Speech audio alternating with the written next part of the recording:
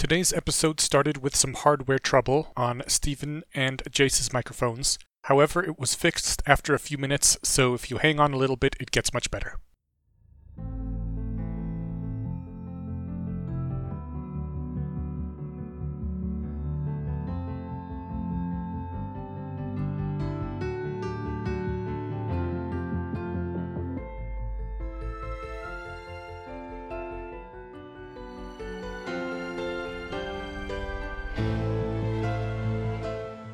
Welcome to the Bayesian Conspiracy. I'm Eneasz Brodsky. I'm Steven Zuber. I'm Jay Sticky.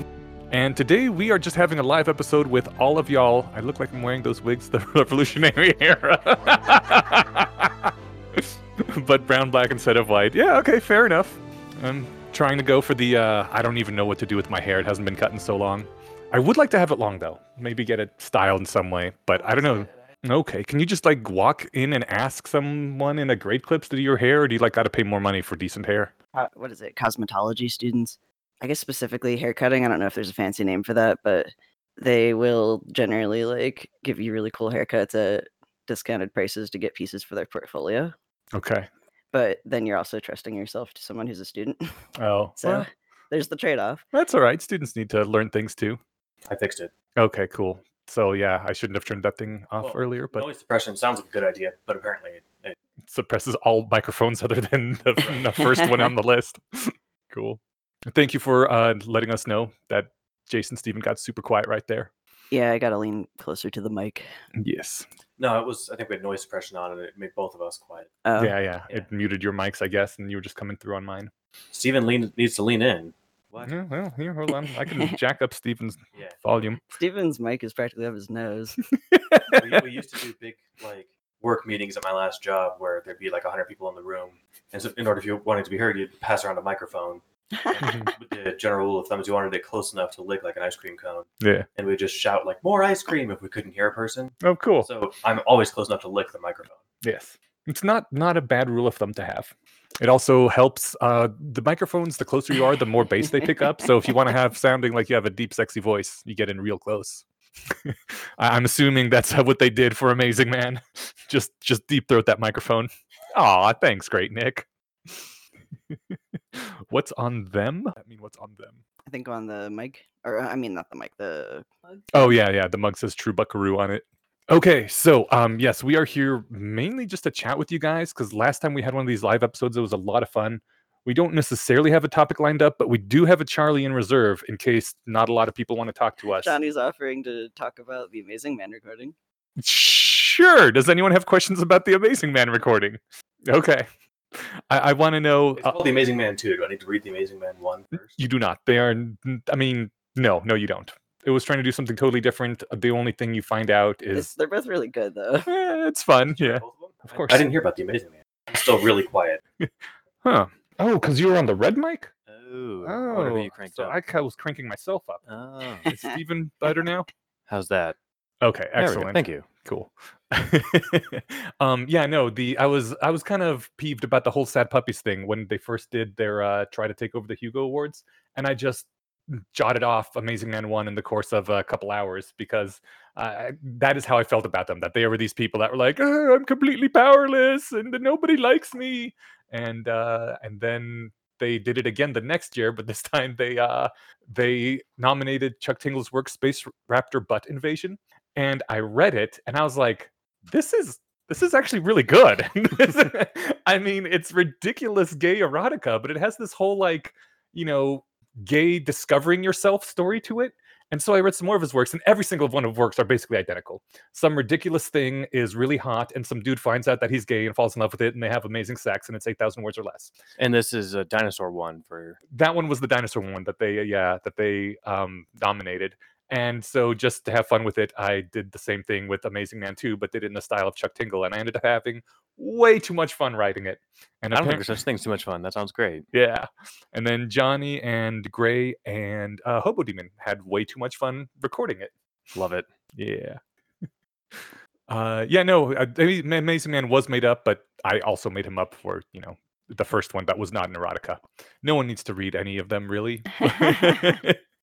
But they were a lot of fun. Anyways, if anyone did have a question about the recording, it sounds like Johnny is willing to answer them. Did either of you guys have questions about the recordings? Having not heard it yet, no. Oh yeah, of course not. Yeah. Well, now I'm curious if it's gay erotica, was there pleasure noises that someone had to do into the microphone? You know what? Let's unmute Johnny. All right. Find him over there. Give him the Johnny. Can you speak? As of now, yes. Hi, Fantastic. it's me, Johnny. You may know me from such works as the Uncultured Swine podcast, getting the plug in early so as to not distract from later moments. But yes, I very much enjoyed recording this wonderful work that you made. And to answer that question, yes, I did have to do that. Also, Doug did. My work was fine. His work, frankly, incredible. I don't know how he made such good dinosaur sex sounds, but they were really something to behold. I do take some credit for shamelessly stealing all of Jurassic Park dinosaur sounds with which to augment his sounds, but that came in the editing process. The voice was all him. The editing was quite amazing too. Well, I guess thank I'm you. listening to on the drive home. That sounds hilarious. Gray is also to be blamed for the editing.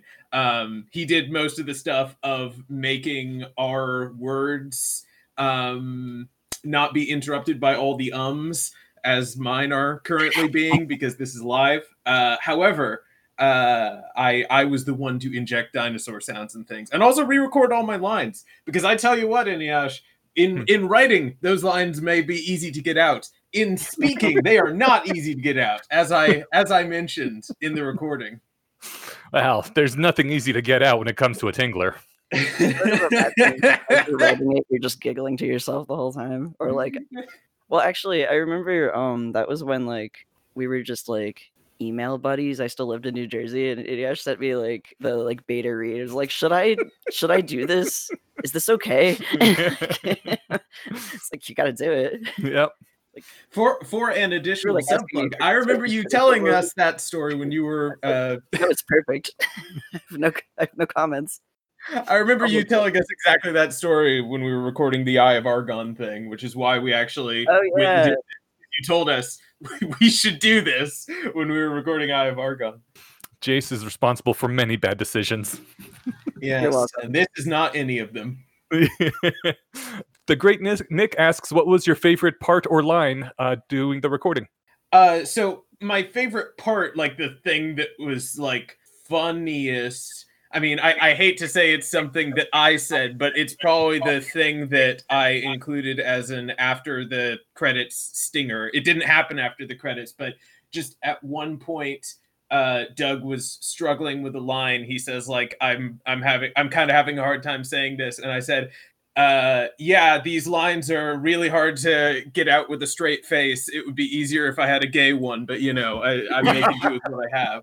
And that was probably the most amusing thing. We all cracked up when I said that. However, best line that you wrote was definitely the first time, and you use it 2 times, that you say stuffing all the dinosaur Italy could take down its throat. The first time you say that, it's in a non-sexual connotation, but it's a ridiculously sexual line, and Gray just died when he tried to say that seriously, because his thing was for, like, the way he was doing this was he was doing it very flat affect. Like he was I believe the way he described it was he was trying to do the narration as if he was a 1940s noir detective. Nice. And he really struggled to say that one, and died for approximately 30 seconds. But then he was fine. Cool. Yeah, that's a thing you don't ever really think about while writing, is how hard would these lines be to say out loud? Because I don't know, it was never really a consideration for anyone who's not a screenwriter, and nowadays almost everything goes in audio, so maybe people will start thinking about that more. But I kind of like the fact that they don't, because you can do a lot of things in text if you don't have to worry how it's going to sound. I was just watching Shark. Go ahead. No. I was just going to agree and say that, if we were proper voice actors, I imagine we would not have a hard time. It was just a hard thing to do because these were lines where you're saying very like sexual or overblown things, which are hard to do if you were not actually in that situation, or indeed an actor, which voice actors are. Yeah. There was an official Chuck Tingle podcast for a while, and I tried listening to a couple episodes, and I just didn't like it because the people they got to read it did it in one take and were laughing all the way through, and that's great and all, I guess, if you're It's doing fun it if with you're, friends. like, part of it, but if Yeah. you're trying to listen to it, yeah. I really appreciated that you guys like just did it, straight as much as you could, Yes, as straight as that work can possibly be made. To Right. reuse the joke. Yeah. I have not listened to My Dad Wrote a Porno, but I've had it recommended to me a few times now. I should. I have The an Chuck anecdote Tingle podcast, by the way, is I believe it's pounded in the butt by my own podcast because that is the naming convention. Yes. What were you gonna say, Steven? an anecdote about like hard to read phrases. So I was watching Shark Tank this morning, and some guys brought on some like whatever truffle spice, and it's like Truffle expensive. spice. And then Damon, one of the sharks, was like putting it in his pocket because it was expensive, and he was being funny. Oh, okay. And Rachel had said like, oh, he tried like when he pocketed it, and that's a hard. He pocketed it is hard to say. Yeah. And pocketed Stephen Fry Mhm. did the audiobook for the Harry Potter books. Mhm. And I think he said something derisive about the quality of the books or something to J.K. Rowling. Heh. And then at another time said that it was really hard to say Harry pocketed it. Mm. And I think he said that like I think that line was first in the third book, and she made sure to include it in every subsequent book. Nice. Yeah, that's A lot of delightful. pettiness going on there. It's Yeah. my kind of petty. Yep. Yeah. But yes, that was awesome. And did you have anything you wanted to ask us as long as you're on here? Oh gosh, I wouldn't have any clever questions. I didn't prepare any, so I will leave that to more adequately prepared question askers. Cool. If anyone has any questions they would like to ask, you can type them in the chat, or you can, say, hey, I'd like to talk with you guys, and, let us know. We will unmute you. I Thank you, will Tony. I will remute myself until such time as the world needs me again. Sounds good. Excellent. Great, Nick. Yeah, recording's about anything. You can ask any of us whatever. It's kind of an AMA sort of situation now. Yeah, it doesn't have to be questions either. You can just like, Get on and say how much you hate my contribution to the show. sure, or I don't know, like plug something. Great, Nick wants to know why the heck we haven't had more Marvel plugs yet. Falcon and Winter Soldier is going great. Episode 5 of 6 came out on Friday, and it was fantastic. It's going in a really fun direction. Great Nick didn't actually say that, but someone said that earlier. So Yeah. Or maybe it was Great Nick. I don't know. Wes Aw. says, I have family stuff today, so I can't listen in. All right, Wes, no problem. Have a good family thing. Take Hi, care, dude. Wes. We missed you on the Bye, Wes. Mind Killer. I missed listening to you anyway. But they made sure to just try and do as many bad lawyer things as possible while you weren't trying to do it correctly. So, Yeah. I really want to know what Wes has to say about that, and I guess I'll find out next week. I guess we all will. Stay tuned. Okay, cool. Yeah, let's get Great Nick on here then. Right, like Oh, yeah. 4 people. Oh, no, down. What? One Oh, more. the Great Nick. There it is. Yeah. So Johnny is saying the one thing you cannot do is say that you are giving legal advice, which we did, but we literally said this is legal advice. But like, if we're not lawyers, then it doesn't count, right? Especially if you can tell it's a joke. I'm pretty sure I can't imagine that there's a law against giving bad medical advice. So I mean, I can't imagine that there'd be another law about giving people bad legal advice. It was a bit, Your Honor, according to Matt. I feel like that's a get out of jail free card, right? It's worked for higher profile people. Yeah. I mean, they're trying to argue it right now for what's her name. Can you hear me? Yes. Hi, Nick. How you doing? Oh my god, very good. All the better for speaking with all of you. There was that court case a while ago about I think the Trump voting fraud, and somebody said no reasonable person would take what I said about the Trump voter fraud as legitimate. I wanted to have like a legitimate complaint as well. And Alex Jones was pretending like his internet celebrity was a persona. So when he was advocating that his gigantic fan base harassed the parents of the kids who were killed in those school shootings. Oh, that wasn't me. That was the character I play on the radio show. Yeah. The lady is extra interesting because she isn't even pretending that it was a character. She's just saying like, I'm stupid. Yeah, no reasonable person could possibly think I'm serious. Mm. But yeah, I'm actually kind of curious about that. We'll have to ask Wes, I guess, next week since he's gone now. If you say, I'm giving legal advice, but you're not a lawyer, is that actionable, illegal? I don't think it's illegal. I feel like it couldn't possibly be, but Anytime you tell someone you should sue that guy, you're giving them legal advice, right? Or is there a more rigorous definition of legal advice? Yeah, who knows? Yeah. Nick, you have an English accent. Are you over on the other side of the world? I am in the UK. God save the Queen, etc. What time is it over there right now? It's 7:20 in the evening. Okay, that's not too It's bad. not that late. I was very pleased when I saw what time this live show is going to be because I could actually call in. Perfect. Do you have feelings about the passing of Prince? Was it Philip? Yeah, is that like a thing that is that a thing that like in general UK people are distraught about, or is it more like over here there's some celebrities that many people just don't care about? So when I heard about it, I'd like literally sat down for my lunch on my lunch break in the staff room, and I said, "Oh my God, Prince Philip is dead." And then about 2 minutes later, like I didn't care. I kind of didn't. I kind of already didn't care. It was more like a case of like, oh, this is like a big thing that like people are going to be hearing about. And the TV coverage was absolutely wall to wall. We had BBC One and BBC Two, which are both channels everybody can get, and they were both showing exactly the same footage of like the live news from, the hospital or the royal family or whatever. And it actually turned out to be the most complained about program in British history. The coverage of because it like most of the complaints were just it was too much. There was too much coverage. You couldn't get away from it. Some of the complaints were saying that the BBC news readers weren't somber enough, and then some of the complaints were people saying it was too easy to complain. Oh, okay. This is a great story. Yeah. There's the kind of a parallel thing over here when a former president dies. It's like wall-to-wall coverage. They'll do like a funeral procession across some dozens or hundreds of miles of highway, and there's always like aerial shots. I remember when Reagan died, it was just on TV for days. Okay. Like by the time they die, like they've been out of the spotlight yeah, for so like many years. you're like, wait, who? That was a president? I think Reagan was an exception though, because he's almost like a saint for the Republicans. And he was like otherwise a celebrity, I guess. So yeah. Oh yeah. But I remember hearing when I think every president that's died in my lifetime, every former president rather, I think I've heard about it when it happened.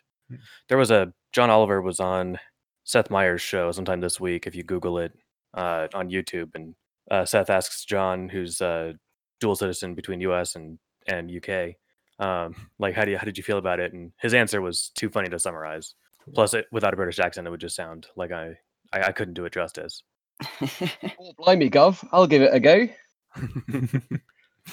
I want to no idea what he actually said. What your thoughts are on tea.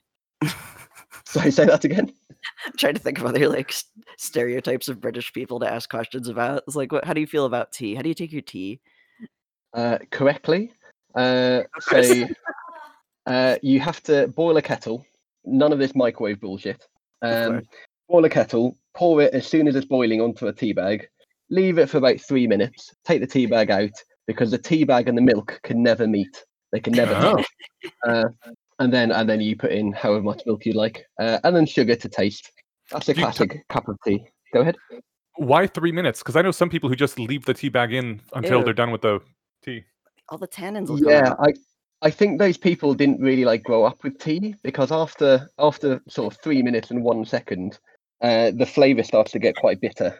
To the point of just like if you leave a cup of tea brewing for 5 minutes and you come back to it, it's just worth throwing it away because the taste is not very enjoyable. It's very bitter. Huh. Okay. I've just in the last couple of years started making my tea properly. Ordinarily, I'd leave it in the whole time to maximize the amount of caffeine I could get out of it. And now I think it doesn't work that way. I figured like if I get 90% of the Hmm. caffeine out in the first 3 minutes, I might get the other 10% if I leave it in for the rest of the time I'm drinking it. But So you're just maximizing for caffeine content, not could not taste. then I realized that like I'm talking the difference between like 62 and 65 milligrams of caffeine, and it's not really worth the subtraction in taste I'm getting. So Oh my God. Matt leaves the tea Sorry. bag in cold water and sips it all afternoon, microwaving it occasionally.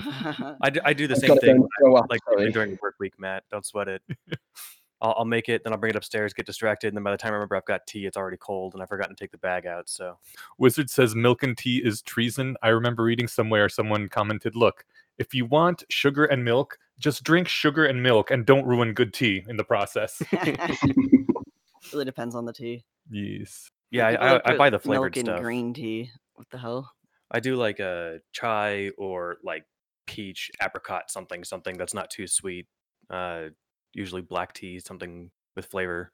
If I was taking my plain tea with, I have had like proper British style tea once. I Oh think yeah, on a plane. Matt's talking about the whiskey tea. Ooh. I know Autumn had some of that. That was actually like imported from the UK. It was black tea flavored with whiskey or bourbon. It was really good. Oh, so it's like their version of like a what do you call those? A Four Loko, the caffeinated alcoholic beverage. No, I think it was just like it was tea that was flavored like whiskey. It didn't have any alcohol content. Oh, see, I thought from this it said whiskey flavored tea. Oh no, Tea that black was tea flavored whiskey. like whiskey. Oh, look at this. Black tea flavored whiskey. Yeah, it's the good stuff. Also, pocha. Also, I'm the one on control of all the reacts. I'm trying to hit all the things. It's really enjoyable just watching Steven frantically emoji everything. Yeah. Thank you for that, Stephen. I could not do that. I would be too distracted. I would say a good 20% of all my work communication is in emojis and GIFs. I think I am much less good at multitasking than almost everybody else. I've noticed this especially now that I'm like... I think everybody's bad at it, like scientifically. I must be extra bad at it though, because I notice sometimes because I play World of Warcraft now, and as a guild leader, I sometimes have to pay attention to multiple things. And like my other officers and even some players, they're like chatting here and running around there and killing things, and also an officer chat discussing, like who is doing what and who we got to kick out. And I'm like, I can barely focus on one chat at a time. How is it that you're running around murdering things at the same time? Like, I would be useless. Yeah, I don't have it in me. Chatting and murdering at the same time. It's like they're psychopaths. Oh, COVID times are so close to being over. Yeah, I got my shot. Cool. Finally. Yeah, I got mine on Wednesday. I had to drive. Actually, it was decent. It was only like an hour there and back, or an hour each way. But I actually drove on Wednesday, the day after the Scout Mindset came out. Listened to that the whole drive, and Matt wanted to talk about that. So I'm kind of curious what his thoughts are. Matt, are you willing to unmute so we can talk about Scout Mindset for a little bit? Sure. I don't necessarily have a well-developed thesis here. I was surprised at how many little tidbits of it, though, I didn't just already know. Don't ask me to say what I'm talking about because I don't remember now. I was actually... What is the what mindset? What are we... Oh, the Scout Mindset. Do you know Julia Galef? Yeah. Julia Galef came out with a new book that just came out last week, right? Tuesday, yeah. Oh, I did not hear about this. Yes. Called The Scout Mindset. Cool. I'll have to pick up a copy. My favorite part... I think my favorite part is when she uses people who have wronged her as examples of irrationality repeatedly. In a self-aware way, though. Yeah. For the most part. Yeah. For the most part. I'm only, I don't know, over 50% through, but like I actually saw might have been an email from like her Substack or something. Something hit my inbox where it was like, Julia Galef brings rationality to the mainstream or something with this book, and I'm like, that's kind of generous because this book I can't imagine being read by anybody who's not already in the sphere, which is a drag because it's well written and fun, but like I think she crosses over a bit to the like at least like atheist skeptic crowd too. Yeah. I mean, which isn't making it that much broader. There's a lot of overlap already. She was at the James Randi conferences I went to like 10 years ago, but Ooh, quick question for the group. Well, go ahead. I was just gonna say, like, I don't feel like the book is hitting like I don't know how you could do it, but I don't feel like it's written for people who aren't us. So who has brought rationality to the masses, if anyone has any sort of things? Maybe Harry Potter, The Mess of Rationality. That would be my guess too, yeah. But I mean, Julia it's a Galef's Harry Potter fan fiction. Not that many of the masses read it, right? Julia Galef did a good job with that though too. I mean, so like rationally speaking is more just like one of those fun interview shows with random people, right? If you want Neil deGrasse Tyson on to talk about random space shit with, or I'm trying to think of just like some of the earlier episodes. Zachary Wienersmith was on a couple times of SMBC Comics. Oh yeah, Zachary Wienersmith probably. Yeah, go ahead. There's people like Sam Harris who have clearly read the sequences but never refer to what they're talking about as rationality and never refer to Witkowski or so forth. Yeah. Like, Wienersmith is totally a rationalist. You can tell he's read a lot of it, and he even seems to stay like somewhat current. He even made a joke about like one of the, I don't know, in the last 2 months there's one on Bayesian induction or Bayesian reasoning, and he's like, is this where I finally started getting hate mail? I can't remember if he mentioned less wrong or if the person on the Reddit thread mentioned less wrong, but he's definitely in the loop on it. Yeah. Yeah, I don't know if the Amazing Randy or Carl Sagan were rationalists in like the sense of this community though, but like definitely Well, Sagan died before the community ever was founded. yeah. I think they're great gateway drugs for it, though. Yeah. Like I said, Randy is he hosted the same kind of conferences that Julia Gallup went to, who is another stepping stone into all this stuff. So, and of course, Sagan founded half the skeptic organizations in the country. So, Mm-hmm. Zila makes an interesting point that Wait But Why also definitely sounds like a rationalist, but conspicuously avoids ever mentioning that. I think that's common. Yeah, that is common. It's funny, like the thing you can't name. Yeah. Is it because of I don't know. You got yes? Well, this is something that we talk about in the guild in context of the Guild of Servants renaming pending.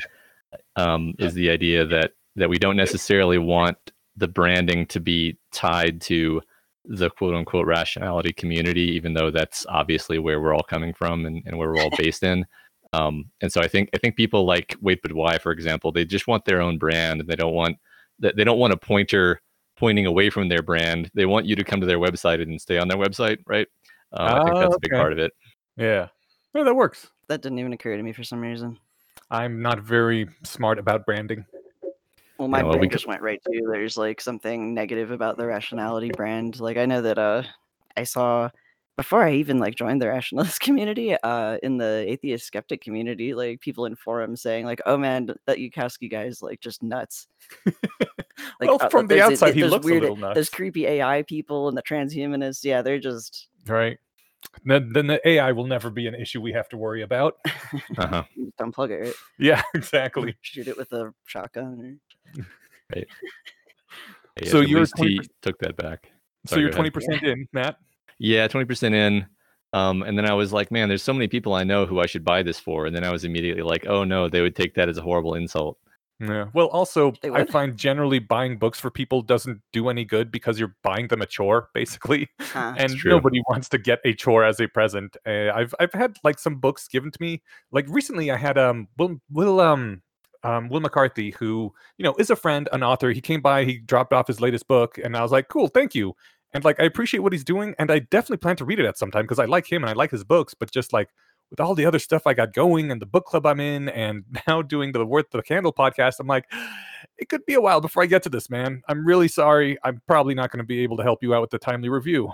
Mm-hmm. With what you said about a chore as a present, you can reverse that and actually use it. So for the right person, you could say, my present to you this Christmas or whatever is I will read any book you give me.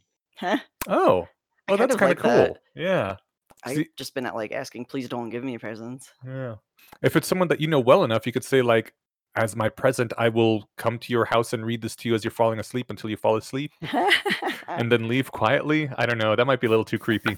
I would love that. You could just play the audiobook. No. Julia Gallup has a nice, relaxing voice. Yeah, but that's not the same. That's not like you want your presents to be personal, right? I suppose. Mm-hmm. Yeah. We've been looking for rewards for patrons. We'll come to their house and read to them as they fall asleep. Nice. Okay, my patron reward is I want Aeneas to read Harry Potter and the Methods of Rationality to me as I sleep. Oh, good, that's already done. Nice. Oh, Koi says everyone sounds drunk and drowsy at 1x speed. I believe we got that same comment last time. Oh, that's funny. Yeah, that's because I'm drunk and drowsy. So. Fast, but I don't know. I listen to a lot of things sped up too. So yeah, for someone used to listening at 2x or faster, it's got to be really disorienting. My current like speaking rate is the result of years of conscious effort. I grew up speaking very fast, and so it's interesting. Am I the only person who listens to podcasts at 1x? Because I feel like that's how they're meant to be consumed. Depends on the. Like, I feel like fictional stuff I listen to at normal speed or things with really great narrators. But if I'm just trying to get information in my brain, then I speed things up. I think half my reason for listening to podcasts is to have something to listen to.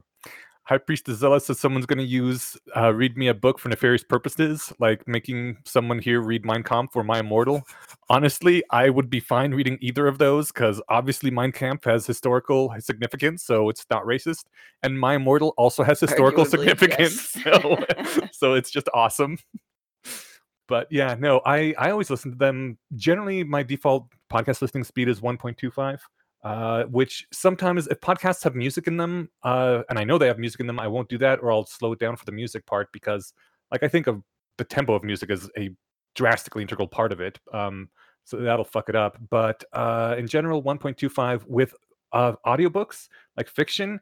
If I am like reading it for a book club and I don't like it, I can tell how much I don't like a book by how much I'm speeding it up. Once it's like at 1.7 speed, I'm like, I should probably just not read the rest of it because it's not any good. But I do remember Gideon the Ninth. I slowed that down to 1x speed, and I kind of wanted to slow down even less because God, her voice is beautiful. Yeah, the voice acting in that, or just the accent, honestly. The accent, and you're right, and the voice acting too. Yeah, the character voices. Magnus. I listened to a podcast episode where a friend was sort of showing off some guitar technique. So he was saying like vibrato and things like that. And at the end of it, I just texted him like, "Oh my God, you're such an incredible guitar player. You're playing all these songs so quickly." And and then I realized it was because I was listening to a 1.5 times speed that he is a good guitar player, but also it was that 50% faster than a normal human could actually play it. I recently saw someone, I believe it was on a Chinese talent show, sing the aria from The Fifth Element. There's this one scene where an opera singer sings something that came from 14th century, I think, Italian opera, and then they add a new, kind of, I don't know, sort of techno-ish thing after it, and it was done, using audio editing software because the whole point was this is something a human cannot sing physically, right? It is only an alien voice could do this, and it's really fucking beautiful. But then, like, I saw this Chinese lady very recently, I think just last year, sing it live, and it wasn't like 100% perfect, but it was so fucking close. I was like, oh my God, the Chinese have genetically engineered perfect singing peoples. That's fun. Then you think of like an old George Carlin joke where like if it would have been funny if like Bach or Beethoven had composed a piece of music that was physically impossible to play and like tucked it at the bottom of a trunk so it would be discovered decades after they died. And then they find it and it's impossible to Chinese engineered cat girl singers. Nice. Oh man. Oh, Wizard just said the same thing. Yeah, that scene was supposed to be impossible to sing. Oh, speaking of the chat, I'm gonna just say Matt just to avoid bystander effect. Can you tag Wyoe Kerr? I remember they mentioned in another chat like, oh, I'd like to be a part of this, but I don't see them in the thing. Oh, I can do it. Sure. Oh yeah, I don't have access to the keyboard, by the way. Otherwise, I do it myself. Enosh said he would do it. So live. I like the fact that apparently she calls out. It's going back to Scott Mindset. Sorry. Apparently, she calls out people that she doesn't like, using them as examples. Didn't who was it? Was it Milton that wrote the Tour of Hell book? And he put everyone he didn't like in various circles of hell. Oh no, Dante. Thank you. That's right, Dante. Oh, Dante's Inferno is great. Yeah. Milton wrote Paradise Lost. That's a different one. Such a bizarre book. There was other like interesting what I would have considered somebody would have pointed out for Julia in the book that like she uses a lot of politically charged examples. Drop my mic. Uses a lot of politically charged examples, which is fine, but it's like literally like, oh yeah, if you're a Republican or you're a feminist, and like sets them up as opposite things. And I'm like, you don't have to push the outgroup that hard. Like if you're trying to hit a broad audience, you could have made this. It might have just been a point about like an unfair standard of assessing evidence. Like, oh yeah, if it's something that you agree with, you say, oh good, this is evidence for me. But if it's something you disagree with, you say, oh, that's not compelling evidence whatsoever. That's a poorly written study or whatever. So the question you're supposed to ask is like, well, if I felt the other way around it, would I find this evidence compelling? Because it's not fair for me to count as evidence for my thing if I already agree with it. Yeah. If I wouldn't do the same if I didn't agree with it. And I think she uses feminists and Republicans. And I'm like, you don't have to. You could have picked anything, right? But greens and blues. I mean, it's her thing. She's smart. She knows what she's doing. I'm just kind of curious. So she must be aiming for a particular audience and thinking it's okay if I isolate the people who don't agree with this if it'll make me get these people who do agree with it more on board. Maybe she thought that like, I'm not going to reach some segments anyway, so I might as well just throw dirt at them. Right. But I think she did say something in that those section souls are already lost. She said like, something in that section about, somebody's talking shit about you in this book. Right. This book here. Yeah. Buy it and find out. Yeah. Or just tag Scout Mindset and rant about it, because any publicity is good publicity. Yeah, it could be. I mean, I think that she did say too, if you happen to feel the other way about this, you're welcome to reverse the example. But it's like, why would you even just make that example intense? Do you know how I actually found the rationalist community originally? How's that? I was a fan of the Skeptic's Guide to the Universe podcast. Oh yeah.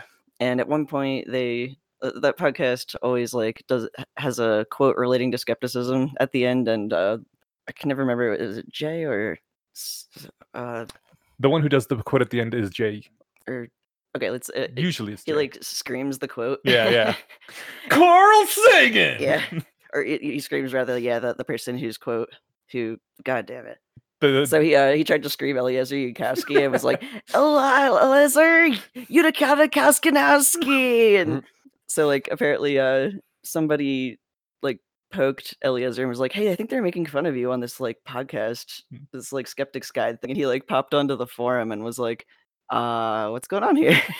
And they're like, oh no, that's just my brother who can't pronounce names and is an idiot. Like, hey, do you want to be on our podcast? Oh, sure. And then he was on an episode of the podcast. Oh, excellent. And that is how I found the Rationalist.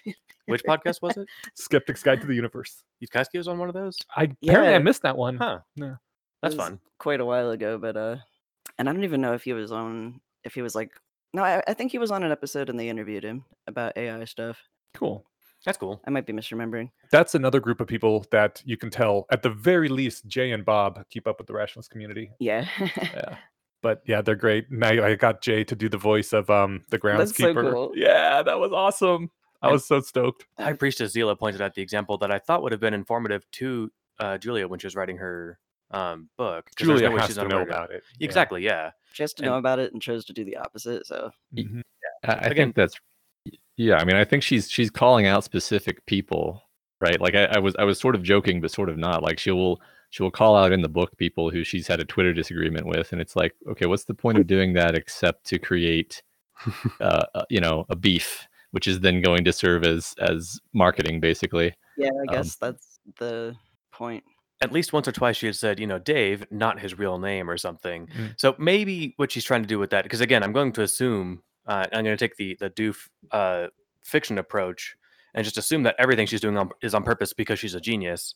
Mhm. And I'm assuming that she's doing those specifically to say, these are personal examples I use in my real life. These aren't abstract techniques that one can apply only from your armchair. Like these are things I try to do all the time. Yeah, I think you're right. Could be. I mean, it makes it more vivid when you have a real world example, and there's sort of a tone I feel, which is, this is not a criticism, just an observation, where she's like, "Look, I've been trying to explain these ideas for like 15 years, and you fucking people just don't listen to me, and I have a lot of thoughts on this, and you're gonna hear about it now." It's not I entirely imagine it probably aggro. I imagine it feels really good to have a book published kind of worldwide, and you have the opportunity to like call specific people out, and they don't have an equal size like microphone to call back at you. It's very hedonistic, but it probably does feel quite good. That I mean, the people that she calls out, I'm assuming, are already people that are in the public eye because others know about them, so they have a microphone to speak back with. One's like an example with their cousin when they were kids, but like, Right, well, but that one was you're less, allowed to throw your family under the bus. that one was less of like an uncharitable thing towards the cousin, and more of an uncharitable thing towards herself. Yeah. It was the it wasn't Halo effect exactly. This was early in the book, Matt. It was talking about like, oh, my cousin was playing me, her favorite album or whatever, and she was 2 years older than me, so in my mind incredibly sophisticated, and so I was just agreeing like, oh my god, yeah, I love them too, they're great. And then the cousin plays one and like, that's actually my favorite song of theirs, and she's like, yeah, me too, I think it's my favorite. I tricked you, it's actually my least favorite song of theirs. Oh, And then- that's mean. And then she's like, I could feel in my mind, my position on the song actually shifting. Like I wasn't lying when I said it was my favorite. It was just like I felt that way because I was inclined to try and impress her or something. yeah. It was so Mm. like that's where I mean, like it's a very like very personal example sort of thing, and we do this all the time. Often with things more consequential than like, do you like this song, right? Right. And I had the exact same experiences with the music and movies and stuff when I was a kid. So And, that's a lot of what you like is being part of a culture and fitting in with your culture. yeah, I think it takes a level of, I don't know, adulthood isn't the right word, but I mean, neither is maturity. Maybe you have to run out of so many fucks before you're willing to burn any on like challenging somebody on what if they like something that you don't, or vice versa. It also may be that like once you're old enough in your 30s or later, your tastes are somewhat fixed because at that point if you have not found your community and already started reproducing evolutionarily, you're already fucked. So your tastes don't matter anymore. It's it's only when you're young and you need to fit in order to survive that your tastes change to like what you're mostly surrounded with. I don't know. That sounds like Evo Psych and Wes right now would bonk me. I mean, It's too bad he's not here. I'm just thinking it's more like you just get like a level of confidence where you don't need to move your every preference with the whims of people around you, right? Yes. Someone just linked the My Immortal as alchemical allegory, which is fantastic. They're talking in the chat about criticism of work and how when you can assume that the author is a genius and when you can't. And I love, Scott's take there. All right, what is My Immortal? Oh, My Immortal is a fantastic Twilight fanfic, which is basically it's like the Amazing Man 2 of Twilight fanfics in that it makes fun of them, but also is kind of fun to read. Or at least, I don't know, maybe I'm flattering myself by saying Amazing Man 2 was kind of fun to read. But My Immortal is really fun to read, and it's a great parody of fanfics, and it is like consciously trying to be as bad as possible while still being readable and enjoyable. And Scott goes and analyzes it as if this was like a great work of literature. He was told by his college professors it's a great work. So proving that you can find genius in anything if you are bamboozled enough by your culture. I love it. That's perfect. Yeah. How apropos. This is like the Monroe's Law, except for SKCD, or excuse me, for SSC, because of the sub community that we're all in. Aw. So, yeah, first of all, yeah, she can give yourself a little more credit. Okay. Also, if anybody else wants to get on voice, it's Oh, Evan Langley says maybe not on purpose. No one knows. I submit that there is no way that thing could have been written by someone who was not totally, who knew what they were doing and was doing it that way on purpose. It's like Chuck Tingle. The first time you read a Chuck Tingle thing, you're like, is this guy crazy? And the more you read it, the more you're like, oh no, this is definitely someone who probably is a very crazy like a successful author. fox. Yeah, I would imagine a very successful author in whatever genre of literature they choose to write in, and does this for fun because you can tell after a while that these things are intentional and they're just having fun. They're trolling you. It's misspelled. What? Maybe the story, My Immortal, is full of these things. Oh, okay, yeah. I mean, it's a strange story. It is fucking strange. Yeah. Does anybody else want to get on voice? And as long as we're plugging books, anyone who's not reading Worth the Candle absolutely should be. Matt, calling you out especially. I've been telling you guys. I know you're that. busy. Yeah, I But know. only 3 chapters a week isn't that many. It's not even close to enough. Poor Steven. I finished reading this week's reading we record on Tuesdays. Yeah, Wednesday, that like before the end of the workday. I thought you texted me like at midnight saying you had just finished plowing through it, or was it just through chapter 19? It was through at least a couple of chapters. Yeah, by midnight that night I stayed up reading, and I'm like, even as I'm reading, I'm like, I'm going to regret this. I should stretch this out, but I ran through it. So No, that's how it's done. Yeah, You gotta just crunch through all of it. it's really good shit. I'm going to get off the voice so that other people can have a chance and we're not sort of talking over each other. I do just want to leave you with one question, though, hosts. Okay, what is it? And that is, if there was ever a Muppet recasting of the Beijing Conspiracy podcast, which Muppet would you want to play, each of you? Are the Muppets the Sesame Street characters? No. I mean, there are Muppets on Sesame Street as well, but there's also the ones from the Muppet Show, which included like Fonzie the Bear and Miss Piggy. I think Gonzo. Wait, Kermit and Miss Piggy weren't Muppets, or weren't Sesame Street? Kermit was the only one of the Muppets that was on Sesame Street. I see. I grew up apparently on the wrong side of television. I didn't watch any of these things. Are those 2 angry guys who yell from like the balcony? Those are on. Yeah, I want them Muppet to Show. play me. that can be Steven. Cool. Someone has to be Beaker. Statler and Waldorf are the guys on the balcony. That's it. Yeah. That's a hard choice. Yeah. I feel like Miss Piggy, maybe, or like Animal. Oh man. Do you play drums? I actually have played drums in the past, and I've been thinking about getting back into it. I would want to be played by the Muppet version of Angel from the episode of Angel where they turned into Muppets. That's so Delightful. all right. Wizard Point Thank you, says Ben. that. Hey, thanks, Nick. Appreciate it. Have a good said they'd be rest of the podcast, everyone. No, thank you Thank very you. much. Wizard said that they'd be Count Dracula. That reminds me, or the Count, right? There's a YouTube video where I think every time he's unnecessary counting, censorship. yeah, and he censors him, and it sounds really filthy when he censors. I think he's just saying numbers. No, he's saying the word count. Oh, okay, yeah. I like to count, or whatever. Counting is my thing. Yeah. So if you look up on Wikipedia the list of Muppets, Oscar the Grouch isn't on there. Count. What's his name? The Count isn't on there. Are they just Scooter not Muppets? Oh, hey, Evelyn says I look surprisingly like the Angel Muppet. Thank you. I am very flattered. Ernie and Bert. Nice. Yeah, speaking of Wikipedia pages that the Count is on, if you go to the Wikipedia page on fictional vampires, there's this big breakdown chart of all the vampires, including like their powers, weaknesses, and all this and that.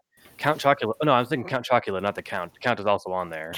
The Count Chocula is on there, and like his powers include like turning milk like chocolatey sweet or something. Yeah. And his weaknesses include turning soggy in milk. Surely everyone must be thinking the existence of a fictional vampires Wikipedia page strongly implies the existence of a non-fictional vampires Wikipedia page, which sounds much more interesting. The Masquerade suppresses that one. Make it. Someone up above said Muppets include Labyrinth Muppets and Jordan Peterson. Oh, from the lobster thing? Or Just, No, just Jordan Peterson. He looks like a Muppet, sounds like a Muppet, he that does. kind of He thing. sounds like Kermit. He sounds like doesn't he? Kermit. Yeah. I think he's actually embraced that as part of his brand. Alucard from Helsing is the best vampire. Oh, from Helsing Abridged. Okay, cool. I never saw all of Helsing, but probably because I didn't have the abridged version. And like most animes, they just I have like the filler manga episodes. better. It was like 12 episodes. No. The old There's back in an my day OVA was. that is a lot better. That might be what you're thinking of, Okay. and it's a lot, I think, closer to the manga. JoJo's help Bizarre out. Adventure also has good vampires and a lot of filler episodes. What does? JoJo's Bizarre Adventure. Good vampires, yeah. lots of filler episodes. I have never seen that, but I've had so many people I talk couldn't it get up into to me. it, but Yeah. like I like that it exists. But yeah, it's I will say the Helsing soundtrack is amazing. oh my god, it's so good, Oh, Raid. so much good music. I remember you used one of their songs somewhere in Methods of Rationality, I think. Probably did. Yeah. It stuck out because I hadn't seen the show in years and years, but all the music is very memorable. Yeah. All right. Did anybody else want to jump on, chat, ask us anything, that kind of stuff? Talk to us. Oh, for Yeah. anyone who's not on the live chat, someone just posted a really good meme. Love it. Keep the memes coming. Yeah. Johnny, you had something you were saying? No, I just hopped on because I am apparently the only person on this wide and wonderful internet with a microphone who wants to join in right now. Well, we also, I think, have default mute just because we couldn't have 10 people try and unmute at the same time. So and you have to raise your hand if you want to say stuff. Yeah, just like say something at us in the chat, or you don't even have to add us. We're paying attention to it. You can do the wave emoji that Enosh doesn't use enough to have it in the frequently used. Yeah, so- that's true. Oh man. So someone gave us the sent a link to the stage option in Discord, which would have been absolutely fucking perfect for this, where for the most part people just are watching, but they can raise their hand and the moderator, like Steven, for example, could pull them up on stage and then they would be talking to everyone. Like, it was the coolest fucking feature, but you could only enable it if you turn your Discord channel into a community channel. And that included like giving Discord the I know they already look through our shit anyway, but explicitly giving Discord permission to scan everything that's posted and censor not safe for work things unless they're in the not safe for work channel. And I was just like, you know what? Fuck right off. I'm not sure I want to deal with that. Like maybe next time we could just enable it for one day and then disable it afterwards. But And what was the perk of doing that? There's a stage setting which is kind of does what we want to do here, but better. I see. Yeah, we're managing. Yeah. Is there anything we'd like to know about our audience? Oh. Turning it around on you, making you ask the questions. Yeah. I asked the questions here. No, I don't know. I'm I'll curious. put it on the back burner for a minute. What Thank you, people's, lighten the turntables. I never watched The Office because I saw a few episodes, but even I'm familiar with that, and it's one of my favorites. I would like to know what the average age of listeners is, but that's more of a survey question than. Yeah, I'm thinking of survey like what careers do people have or aspirationally want? Like, Hey, me too. where Nick? in the world are people located? Survey questions. see, we got 20, 25, 32, 29, 6. 32. Scooter, your voice sounds surprisingly deep for a 6-year-old. Ooh, Zila is apparently immortal. Oh, good. We got Zila and Chloe here. I got to point out that like I love half of what you guys say on the non-spoilery worth the candle chat are like things that, so we record on Tuesdays, the day after the episode comes out, and since you guys don't talk about the episodes that we covered until the following Friday, I don't get to steal any of the ideas. But you guys say half the things that I say most episodes, and I love it. Yeah. It's very gratifying, and you guys had some back and forth earlier this week that I thought was great about. Shoot, I can't remember, but I'd said I'd pay $100 to read a fiction of it. That if you guys wanted to work on it together. That's right. I think there's some Worth the Candle fanfics out there. I should look them up after we're done recording here because, I mean, they got to be awesome, right? I enjoy Hopefully. the transhuman future that we're existing right now, where like a lot of media consists of fanfics of fanfics. Yeah. How does that make it a transhuman future? I don't know. It's very meta. It's we've We've gotten surpassed fiction. all Oh, this fiction is is now true. metafiction. Transcended. This is true. What I know about transhumanism is it's when things are more than other things. Scooter knows of at least one Worth the Candle fanfics. If it's good, please link it, and I will check it out. They just came out with Alexander Wales just came out with chapters 29 and 30 last night for the early patrons, and I wanted to read it, but then I was like, that Drake meme where he's like, nah, to reading chapters 229, 230, and yeah, that's right, to chapters 19 through 21 again. I got the email about that because I support Alexander Wales on Patreon, and I'm like, well, I saw that it goes to at least chapter 230. That's as far as I can see. And you got to wait a long fucking time to get there. I'm sorry. No, it's all Whenever good. we We'll stop find some recording, I'm way. immediately going to go home and read those chapters. Mm-hmm. Which, how long are we going to keep going, just to like until we get exhausted? Or Yeah, we'll did probably we pick a hard end time, or we have no hard end time, but I figure usually we record for about 2 to 2.5 hours, so somewhere around then. Yeah, just hanging out. Yeah. might need more coffee? Yes. We should have another. No, not right now. There. Oh, okay. Just Okay. in the future. Yeah. I wish Alexander Wales would make one character. Oh, no. Read HPMOR. Oh, that'd be great. And then HPMOR stuff can start showing up. Crossover. Oh my God, we have to record until the needs sun teamwork. explodes. Our high priestess has decreed it. How the stars work. Damn it. So, man, one of the best fanfics I ever read was someone wrote a crossover of. This is like when I was in middle school and I did not have my own computer that had access to the internet. So I was in middle school, like with my friends on the library computers reading fanfiction.net. Somebody wrote a crossover of, it was Pokemon and Digimon. And they like, the characters teamed up, used their powers to invade the real world. And they were fighting some politician. I'm trying to remember. It was so good. I think I still have it. I printed it out on like a ton of printer paper back before they like knew that they needed to charge people for printer paper. And I have it somewhere. I need to find it again. It was so good. It was basically a ratfic now that I think about it, but starring the characters of Digimon and Pokemon. Oh, that's awesome. And it also had a musical chapter. I think my very first fanfic that I knew was fanfic was Shinji and Warhammer 40k. And we're it's crazy, but it was great, and I'm not going to talk too much about it because most people haven't read it, so it'd be boring. It's like hearing about other people's dreams. Shinji from Evangelion? Yeah.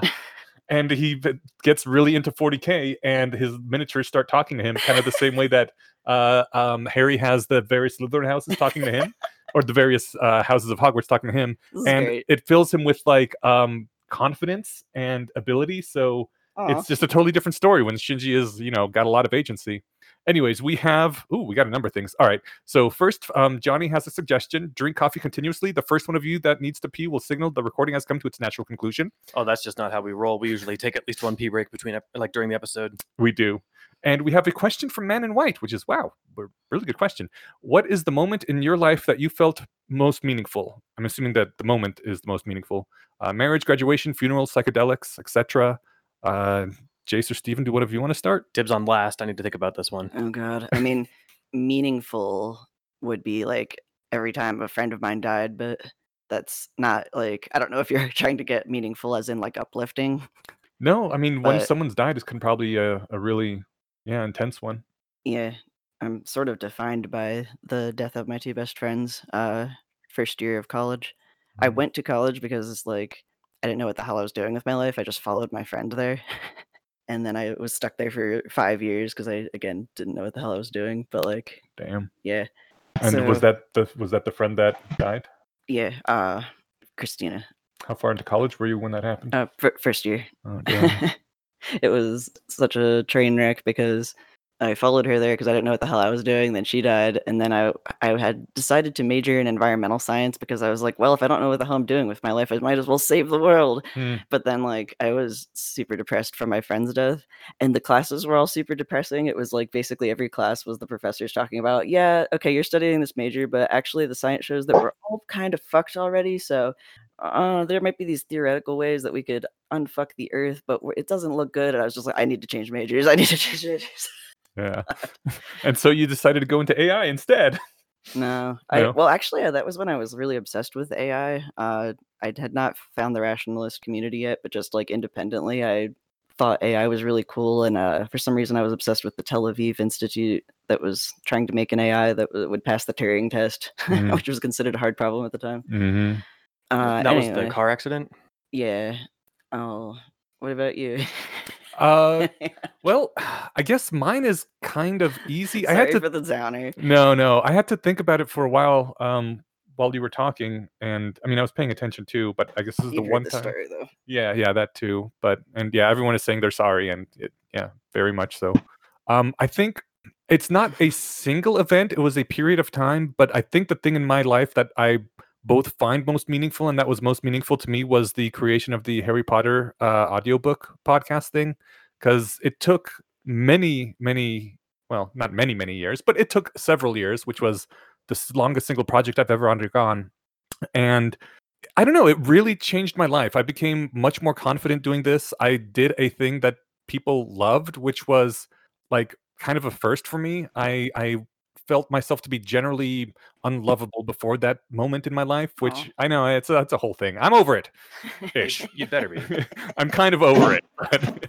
But yeah, and like it's I've gotten a lot of mail from people who are saying things like, thank you, this changed my life, or this really helped me through a tough period, or something like that. And so I feel like it's probably the most meaningful thing I have done with my life as well, which on the one hand is a really good feeling, but on the other hand, it's also like now nothing I do with the rest of my life is going to be as meaningful. Damn it. Yeah. Oh man. So, but yeah, it was that was definitely it, because I think that's the thing I did that had the most impact both on my life and the world in general. And I know it's a small thing. It's nothing compared to like Eliezer, who actually fucking wrote the thing and is trying to save the universe through AI. But yeah, it's the little thing I could contribute, so I feel good about it. I got to mention that Gianluca finished the Replacing Guilt audiobook or audio series, and so if you're still comparing yourself to world-changing titans, you should read this sequence if you haven't yet. Mhm. And now you can listen to it. You can read it with your ears, and it's actually not that long when you're listening to it anyway. So Yeah. I mean, we did a whole podcast episode or a whole Basing Conspiracy episode about how good it was. and all that did was sell me on getting around to reading it, and then That's luckily, really good, right? yeah, Jean-Luc is the guy who did the audio series for it, and I don't think I knew about it till he emailed and the show, and I'm the only one who checks the email for that. So I was like, Sorry. oh no, you're good. But I was like, oh, perfect. I can now I have no excuse to keep putting this off. Mm. So I think I've read one or two posts. I really got to get through and read the whole thing. I mean, it's just It's there's- all good stuff, right? yeah, but I mean, on the most part, like it's not merely giving you an excuse to like not feel bad about changing the world, but it's like actually a way to articulate, I guess, How to have like self-worth. yeah, how to help how to self-worth feel like you have a meaningful life, find something you care about, etc. without comparing yourself to stuff like that, because there's no need to. It found I don't know. I found it helpful. Hmm. I don't anticipate I'll do anything world changing, but I try to do little things that I can. It reminds me yeah. of the Dave Mustaine story. Which one's that? Oh, are you familiar with Dave Mustaine from Megadeth? No. Okay, so Megadeth is a huge band in heavy metal. It was one of the founders. It is one of the greats. People like the guy is huge, multimillionaire, foundational, and very influential for all the people that came behind after him. he considers himself a failure and is pretty unhappy with his life because he was originally in Metallica. And they had a schism earlier on, and he was left and formed his own band. It was like, fuck you, I'll show you guys. And of course, he never got as big as Metallica because Metallica is fucking Metallica, right?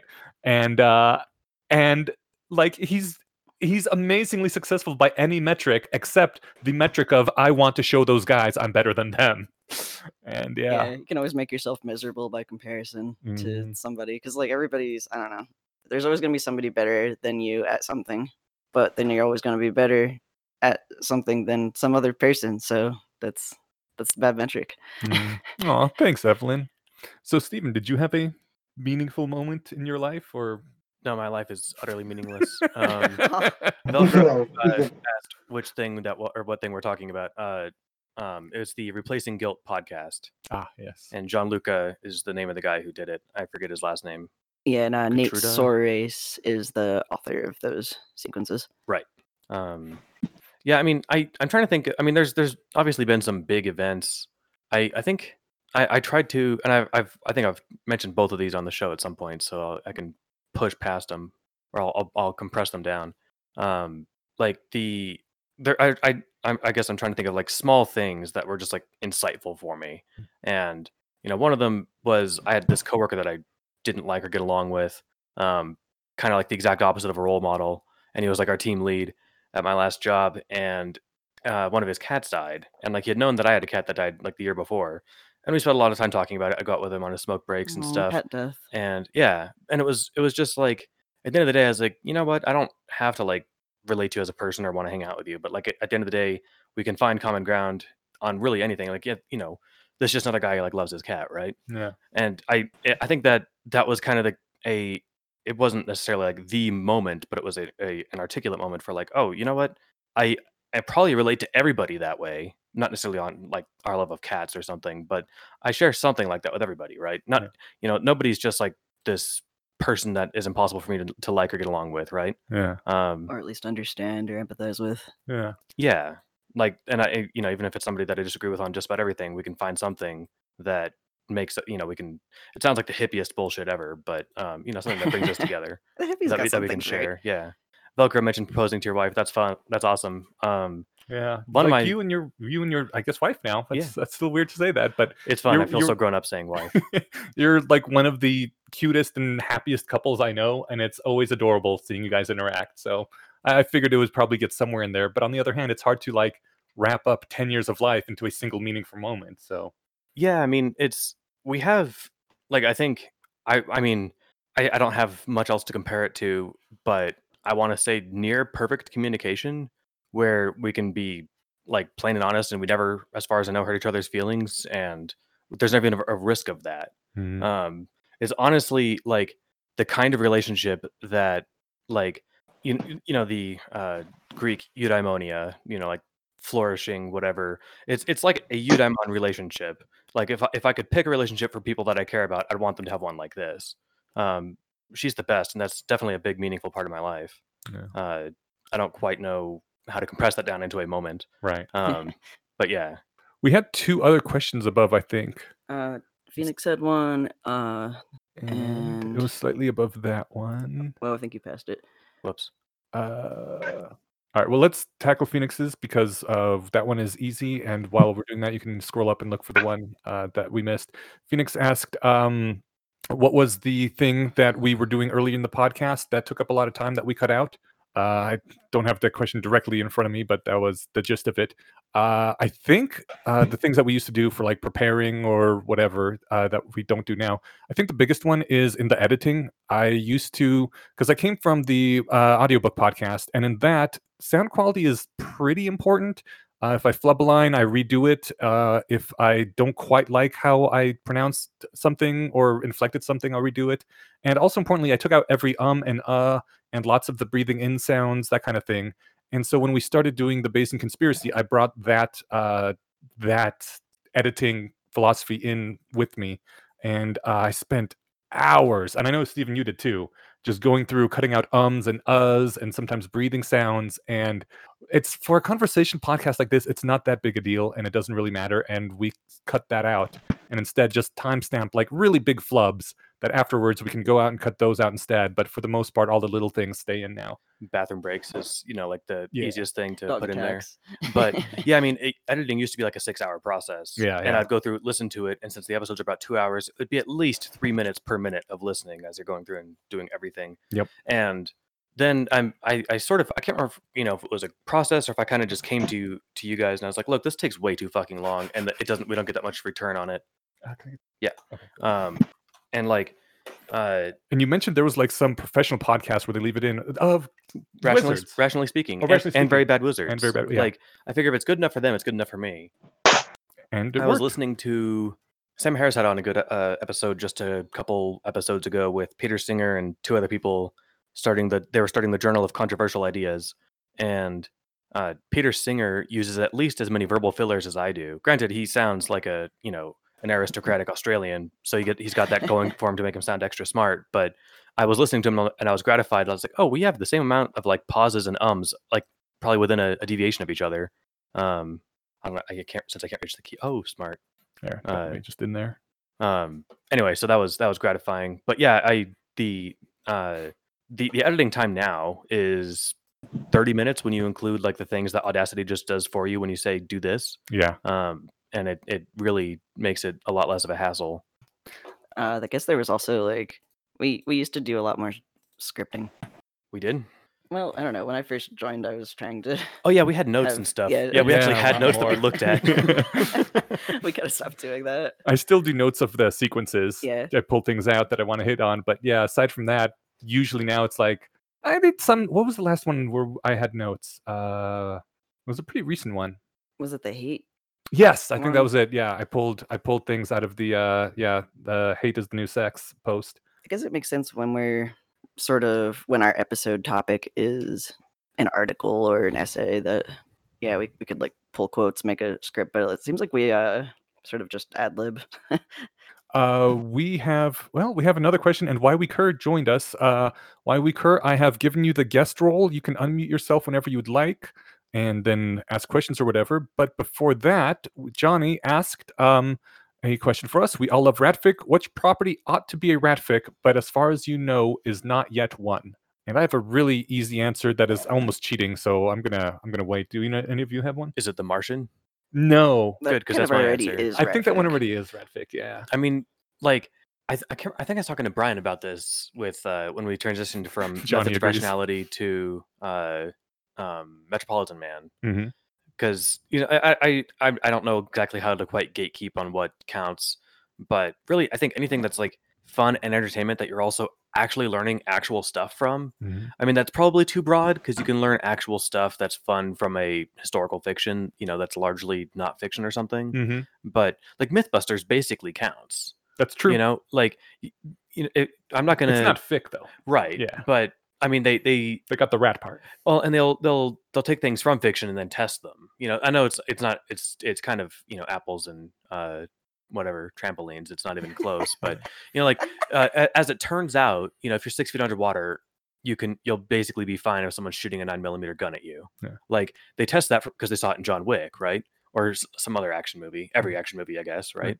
But Wait, like in John Wick, was he? Because I didn't see the one where he gets shot at underwater. Was he fine when he was underwater? Or Yeah. Did he, okay. yes, Yeah. 6 feet. It Yeah, stops yeah. the bullet. or That's slow- normally how they get the when they do forensics on a bullet to see what gun it came from. They oftentimes shoot it into a tank of water so that it has all the markings and isn't all crushed up by hitting a wall or something. Oh, that's smart. smart.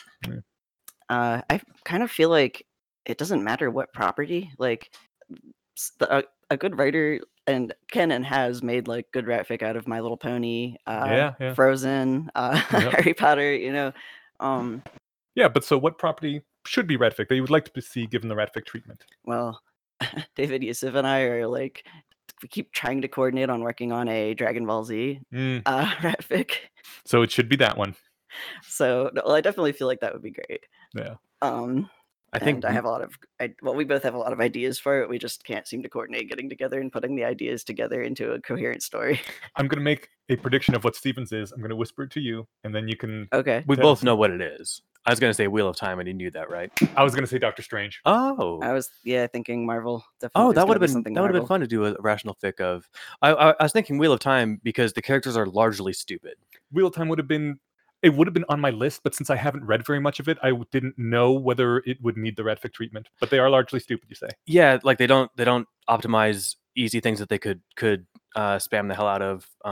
It's not until like the last book where they can do Doctor Strange style portals, and it's not until the last book where someone opens one in a volcano and then opens the other end over the enemy army. Right. And it's like, why did it take someone 5,000 years to think of that? Yeah. I really like Ooh, Avatar: The Scooters. Last Airbender Yeah, suggestion. That's a good one. that would be good. Yeah. Apparently Dragon Ball 1 already exists. Yeah, I figured. Wizard says it's already really good, doesn't need a Radfic, and it's true that it's really good, but it's not a Radfic, so it could be even better, maybe? I think the It could trick be would rational, at least. The trick would be writing it lovingly, because like Yeah. I know a lot of people are turned off by methods of rationality. The first few chapters and like a bit of it is like making fun of the Harry Potter universe. Mhm. That was actually why I liked it, because I was never that much of a fan of the Harry Potter books. I thought they were, I don't know, I grew up reading like Ursula Le Guin and like Narnia, so I was like, okay, this is just a ripoff of like the magical universes that I grew up. I don't know, Yeah. hipster push-up glasses thing. But It was fairly unoriginally tropey. I liked Why We Curse saying that Doctor Strange was already pretty close because the magic system feels so suited to Ratfic. Like they're also clever, plays and moves in the movie. I'm looking forward to seeing the next one. All I know is that I think it's supposed to be a horror movie, but I know it's called The Multiverse of Madness. Okay. But I don't even know what year it's coming out. wait, it's gonna But be a horror genre? I heard that like 2 that years sounds ago. Awesome. And if they're making, I don't want to get my hopes up because maybe I'm was misinformed or something, but that'd be fucking awesome. Anyway, but like since Enosh hasn't seen it and one day I'll make him watch it, I won't describe the ending, but the ending involves a thinking outside the box move that was like, oh yeah, I can't just overpower the enemy. I've got to think of something creative, and this was a really clever way of solving that problem. So yeah. What I really want is for Alexander Wales to like clone himself and write the Batman Ratfic that he was gonna that he said he was gonna do. I love Yeah. Batman. Yeah. I would love to see a Batman Ratfic. And I mean, he's already such a perfect character for it. I know. Batman universe just like has the best characters, and Gotham is so good. I love when someone pointed out, and you got to squint a little bit, but someone pointed out that basically all the Batman villains are. What if this one aspect of Batman was taken to a horrible, evil extent? Yeah, that's great. Like the Penguin is taking his richness and making it evil and way out there, and Two-Face is having his split personality between Bruce Wayne and Batman and making it evil. What about the Joker? The Joker's taking his obsession and making it kind of I like crazy. it. The Riddler takes his detectiveness and makes it crazy and bad. Detectiveness. See, this is where when people shit on Marvel for like, oh, so the bad guy's going to be like a version of the good guy but bad, and like pretend like that's a fault. Like, no, that's what makes a compelling bad guy for a protagonist. Yeah, it's the dark foil. You want them to be exactly the character's dark mirror of like this could be what I've done if I'd made other decisions. Like that. Johnny says, yes, Calendar Man, taking his tendency to be punctual to the point of madness. I love. Okay, there were a lot of bad villains in that. I love the bad villains. In the Silver Age. Oh, I remember Calendar Man from one of the Arkham games. He's in a prison cell, and on real world holidays, he'll make a reference to them. Okay. When you like walk past his cell, which you don't have to do. You basically got to make a special visit on Christmas to hear him complain about something about Christmas. Oh, that's cool. Little Easter egg. Yeah. All right, I'm tapping out. Alrighty. Yes, Why We Curve, would you like to jump in here?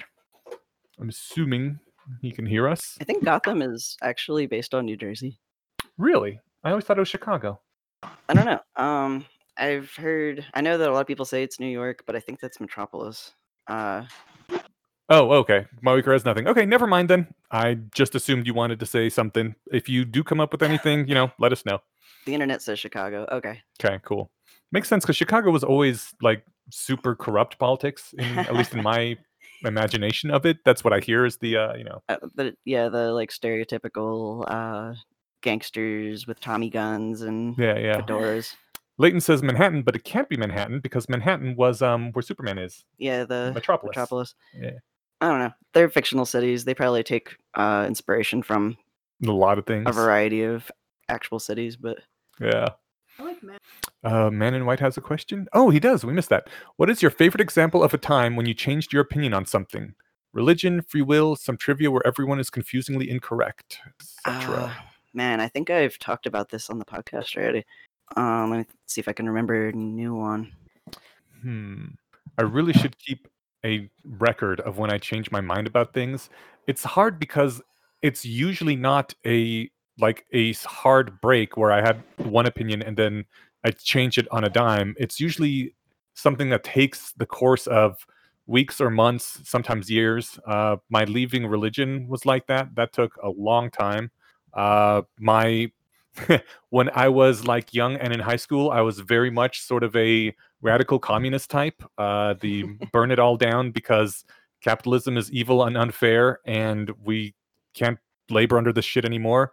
And now that I am much older, I'm like, wow, that burning it all down idea would be bad, and capitalism is definitely unfair, but any other method tried so far hasn't worked very well either, and capitalism has us where we are right now, so I'm okay with it. I don't know. I've definitely gone from radical Marxism to being more libertarian, and which is still a position that is unpopular, I guess, with people who like government, but in a very different way.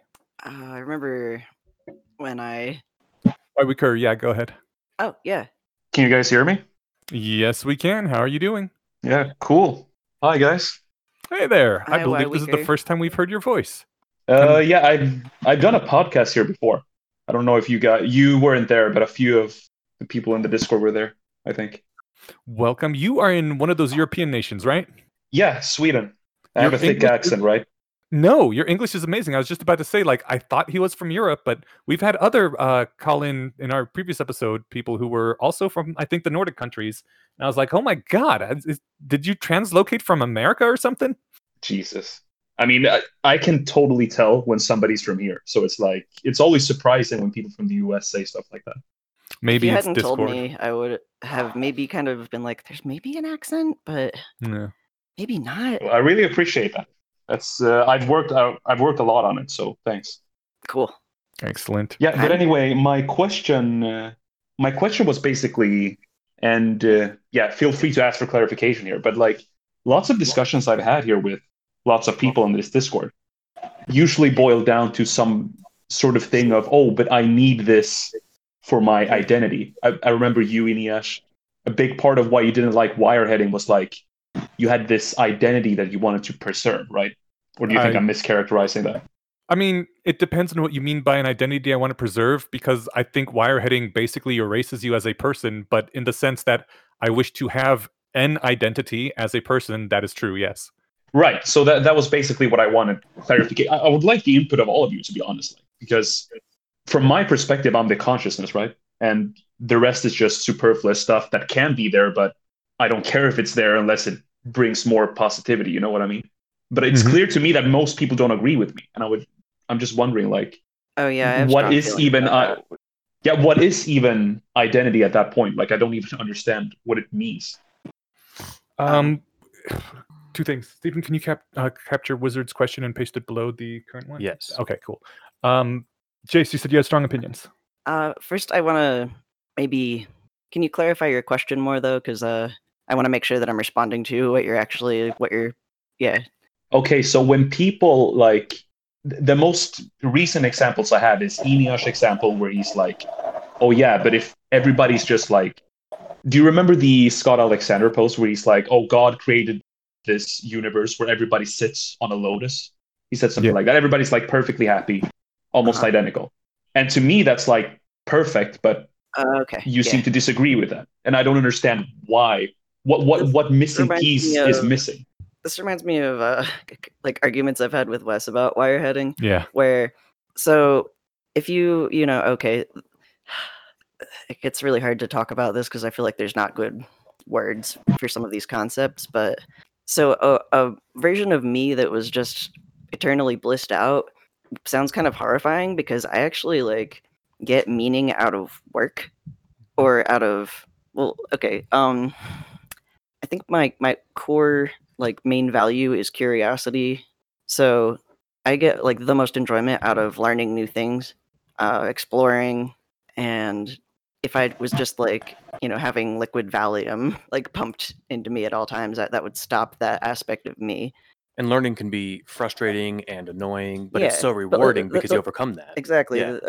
The struggle to learn something or to achieve something or build something, I think, is really inherent in what makes a good life. And Yeah. So it just my point of my point of confusion here is it seems like you're explaining it in terms of ultimate happiness, right? Would you agree with that? I think that happiness is not. It's I don't know. It's not my like top priority, and that is the I think main point of the main crux between me and people who agree with wireheading, where and that's also my argument against negative utilitarianism, where it's like I think happiness is great, but I don't think it's like the best thing about existence. I basically agree, and I know Matt. I don't know if Matt is still here. Has this thing about how all humans are basically a bunch of competing nodules in the brain that want you to do various things and are sort of in competition for your internal resources. And what you do depends on how strongly one is weighted over another. And I think that is a very good way of modeling humans. And really, the desire just to be happy is always like something that's pulling on me, but it's not the only thing. There are many other desires I have that are much more important than just that. And if I was put in a state where that is the only part of me that was being constantly fulfilled to the maximum value it could be, I don't think that would be me anymore. That would be a tiny fraction of what was me that took over the rest of me like a cancer. I think there's a lot of things that are important to me. One of the classic examples is you ask a parent, would you rather that your child is in pain, but you believe that it's happy, or would you rather that your child be happy, but you believe it's in pain? And generally parents answer, I would rather that my child be happy, and I have the wrong belief that they're in pain. Because even though the parent would be made miserable thinking their child is in pain, in actuality, the child is happy, and that's the important part. One of my most best parts of my life was when I was creating methods of rationality, and I couldn't do that if I was just sitting around being happy all the time. Did we want to have Johnny on? Hi. Yeah. Hey, Johnny. Yes, you had a fairly strong opinion vis-a-vis wireheading. I'll jump in. Yeah. So, hold sorry, on. Go ahead, Steve. No, you're good. I was There's a lot gonna, of raised hands now. I was just gonna say really quick. I basically concur with what they said, but I'll take it one level further. That I have this stupidly sentimental attachment to physical reality, to where like if I could move, I liked Phoenix mentioning what was that My Little Pony friendship is optimal. Yeah, if I had the option to migrate to Equestria, I would choose not to. I have a sentimental attachment to physical reality. I super don't. Like things as they are, rather than things that I would visit for sure. That sounds fun, but I don't know. There's something exciting knowing that, or at least believing. If we're not in a matrix, I could visit Hawaii and pick up a piece of lava and be like, this, or a piece of what's the kind of rock that comes to lava? Igneous. That sounds right. And like this was inside the earth like not that long ago, and there's something cool about that rather than just picking up a whatever. If I was in a super immersive Elder Scrolls game and be like, look, this is an Elder Scroll, like how cool is that? Like that sounds fun, but not the same kind of fun. All right, sorry, go ahead, Johnny. By all means, quite all right. So Wes, as we mentioned, he is the big wireheading fan around here, and I must thank him for my opinion, because it is by arguing with him constantly that I have formed such a strong opinion on this topic. I suspect that's why he does that. Yeah, I do too, and that's why I appreciate it. So when we talk about how wireheading, we expect it would change us. What is that horrid noise? I don't know. Who? Okay, whatever. It was Koi, I think. That seems plausible. So you have there is a meaningful sense in which you can say that anything that humans do is for selfish hedonic reasons. To some extent that is an accurate model, because we expect that the things we do will be good for us in some way, or it at least makes us happy to do them. And to that extent, if you expect that if you get wireheaded, you're not going to want to do any of the other stuff that you want to do. You're just going to want to get wireheaded because it is good enough that it supplants all the other stuff you might want to do. However, as an agent who has desires not just about those, so you have desires about reality. You might want your kid to be happy, for example. You want that because you expect that will make you happy to a certain extent. However, if you were wire-headed, you would not, because you would just be maximally satisfied regardless. The reason that you, or I shouldn't say you, the reason that some people don't want to get wire-headed is because they have explicit meta-level desires about their desires. They don't just desire things, they desire to desire the things they desire. And they do not like the idea of at least certain desires being changed. You know, there are some people who, I imagine many people, would enjoy thinking healthier foods tasted better, for example. You know, it would be really great if broccoli tasted better than cookies. It would be extremely convenient. However, a lot of people would not like to change their beliefs such that, say, hurting people in ways that were beneficial to them felt as good as being kind to people, because while that might be a useful change to their values, they have a meta level value that they should not change that value. And I think that is a good way to conceptualize why people don't want to get wire-headed. Okay. Can I ask you a question there, Johnny? I just have a quick question there. Sure. So my confusion here comes from like, okay, so I imagine somebody thinking that they want something. Mm-hmm. What in reality is happening is they have a hypothesis of what mental states will come from certain actions, right? Is it possible that they have a hypothesis of how their brain would react to certain stuff and they just are wrong? Do you know what I mean? Like they're imagining something happening that doesn't actually happen? Yeah, I mean, I expect that a lot of the desires that people follow make them less happy. You know, I imagine in fact, it is almost definitionally true that if I were wire-headed, I would be more happy. But I would still choose not to do it because the agent who is wire-headed and the agent who is me right now have different sets of goals. And while mine include my own happiness as one of those goals, they also include my values staying the same and certain external things about the universe that I want to be able to affect and would not be able to meaningfully affect if I were wire-headed. Yeah, it's like saying Gandhi would be okay with being Murder Gandhi, but actual Gandhi would not. Yeah, in theory, I totally get that. That's the thing that confuses me here, because it's like, okay, if that is true, because I know the theory behind that, like an AI, for example, that as a utility function doesn't want to change, like I understand that. But since I am okay with being wire-headed, it sort of seems to me like one of us, possibly, like we could be very different, but like one of us is probably wrong, right? One of us is probably imagining a mental state and a reaction to it that isn't actually the reaction you would have, right? That does not necessarily have to be true, because this is a case where in cases where it's a values thing, you don't have to agree. You know, if you genuinely have different values, you can come to a different conclusion, even if you agree about the same things about reality. You may not have I agree. To go higher than happiness. I totally agree. That's why I'm asking, like, how do you know what you think you know, right? That's sort of the question I'm trying to ask you. How do you know this is actually what you want? It's okay. Well, did you have something you wanted to jump in on? We've kind of moved past that moment. Yeah. Like, I'm sorry. So you can bring it back, though. I mean, we're still. Did you have a comment about wireheading?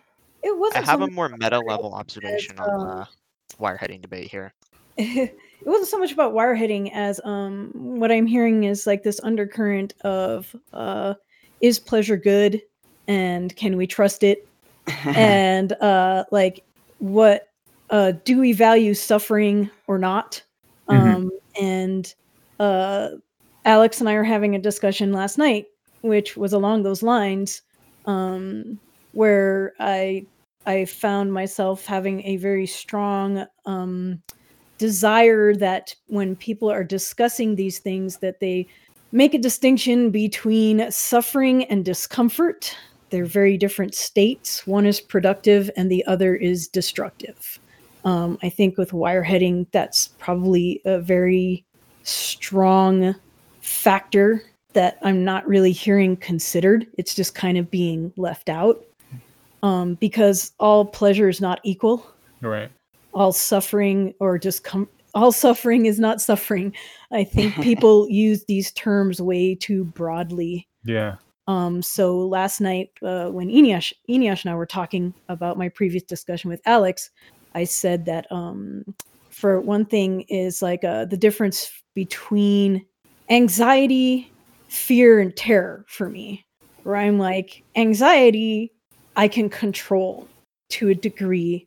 It is something that builds to overwhelming, whereas when I feel fear, I have an immediate uncontrollable reaction, and terror would be that beyond uncontrollable, where like I don't even have the ability to be embarrassed because I'm still screaming. So when you're talking about wireheading, it sounds like the discussion isn't nuanced enough. Yeah, the language barrier is so frustrating. Or Identity is a term too. Yeah. Like there's sorry, I don't know if this is an illustrative example, but have either of you guys ever been blissed out on psychedelics or MDMA? No, for broadly the same reasons I don't support wireheading for myself. See, if wireheading were a thing I could try for an afternoon, I might do it. In fact, I definitely would if it was safe, right? Just to see what it was like. So again, assuming that people didn't come out of it saying my life will never be meaningful again, that was the best ever, whatever. If it was a safe thing to come in and out of, but I once took well over the recommended dose of MDMA, and your thoughts feel awesome, your body feels awesome. It's about as close to orgasm as I could imagine we can get without literally putting wires in our brains. And even in the midst of that, when I could ground myself and remember that I was a person with a name and a history, like I was glad my whole life wasn't like that, because not everything that I get value and enjoyment out of was found in that state. Now, I think if you steel man wireheading to say yes, but wireheading includes all of the other things, or even maybe just rewires you to not care about those things, that's a different thing. But it's not wireheading. Me as I am doesn't want to live in perpetual bliss. Although that would make a fun occasional weekend, right? Well, sorry. Have you tried any of the like drugs, MDMA, that has gotten you into that quasi wirehead state? Me? Who, me? Why we cur? No, because until nope, I think we just lost him. Oh dear. We can't hear you. Yep, we have just lost Why We Cur's audio. Drat. Oh well. Can you still hear us? Why we cur? Maybe you could just type. I mean, he's still in the voice channel, but it says he is on. Did I cut out? Hey, we can hear you now. Okay, where did I cut out? Very near the beginning. Right as you were starting to answer. All right, just give me a second. I'm just gonna exit that building here. Oh, someone posted that pleasure is your brain's way of tricking you into reproducing. Was that it? Reproducing your genes? Scroll just a little bit. Yeah, I like pleasure that. is a trick All your right. DNA is playing on you to help it extend further into the future. Nice. Yes, go ahead. Yeah, so I was just gonna say I have not tried anything like that because I'm actually scared of getting addicted to it. But that's not. I just want to make clear that that's not an argument against wireheading per se. Because if I knew that I could like live like that for the rest of my life, then I would probably try it. But since I can't, it seems a bit. Well, I mean, you pointless to certainly me. can live like that for the rest of your life if you don't mind your life being less than 80 years. I think that's what they're saying, though. Yeah. Okay. Right. Yeah. But I think that would be a net negative compared to a normal life. You know what I mean? Yeah, and I would never advocate drug use without anyone doing tons of background homework and research. I'll just say very briefly that I don't think, in my understanding and experience, that you can get addicted to psychedelics like you get addicted to opioids or something, for example. Some people can, though. Some people can. There's definitely probably a risk. It's pretty rare. Certainly you could wish you could do them more often or something. But I mean, one of the fun things about MDMA that prevents that is that apparently the human brain, for whatever reason, seems to only have a couple dozen, maybe 3 dozen rolls in them, or times where they can get really rushed off of it in a lifetime, and then your brain just stops working for people who've done it a bunch. So that said, if you're desperately chasing that dragon and take a ton, I'm sure it could probably still kill you, even if you're not getting whatever the experience from it. But you're not an expert, so do tons of homework before doing any drugs. It's an interesting comment that. Yeah, I mean, just. Oh, sorry. Well, I was just gonna say it's interesting that you said you think it would still be net negative. I think that means almost that you might not be quite a wireheader, because I would assume someone who is like super wireheaded would be like, if I could work up enough money so that I could just be blissed out on MDMA for 10 years straight and then die, that probably would be net positive for the wireheader, because 10 years of bliss is probably better than the next 60 years of just working and struggling through life and getting older like everyone else in the world. Okay, I mean, that depends on your life, right? You can certainly have a better life than the description you gave there, or at least I think so. I mean, I would be super into having a longer length discussion on it at some point. I'm not saying to shut it down now, but it sounds like there's a lot more to explore here, and I need to articulate my thoughts on wireheading and stuff before I can engage with it too much longer. But that's just me. So. I did want to just because I feel like with the discussion of discomfort and suffering and all that, I feel like we might not be operating on quite the same understanding of what we're talking about with wireheading. Because when I'm talking about wireheading, what I'm trying to say is that you are in a state where you are feeling a sufficient amount of pleasure that no conceivable state that you could be in would be better than the one you are in your preference order. So it's like nothing that could possibly happen would make you happier than you are right now. So when I talk about like you have no suffering or you have no discomfort, what I literally mean is you cannot want anything more than you currently have. So whether you conceptualize that as a limit on your desires or a maximum point on your pleasure scale, or two different things that are happening at the same time, that is what I am trying to talk about when I talk about wireheading. It sounds so boring. What I'm hearing is that since Wes is our resident wireheader, we should just get him on for an episode about wireheading and why we care. Yeah, I think perhaps so. And I when you were talking about being maximally blissed out and couldn't possibly want anything different, this little voice in my head was like, yeah, but our brains are adaptive machines, so sooner or later. That's why I don't think hell would work. Yeah. Well, yeah, you assume you turn that part off for the good wire heading. You know, part of the wire burns out the part of your brain that adapts to things, I guess. So does the hell. That was Bart Simpson's comeback, is like easing into a hot bath. Like you just get used to it.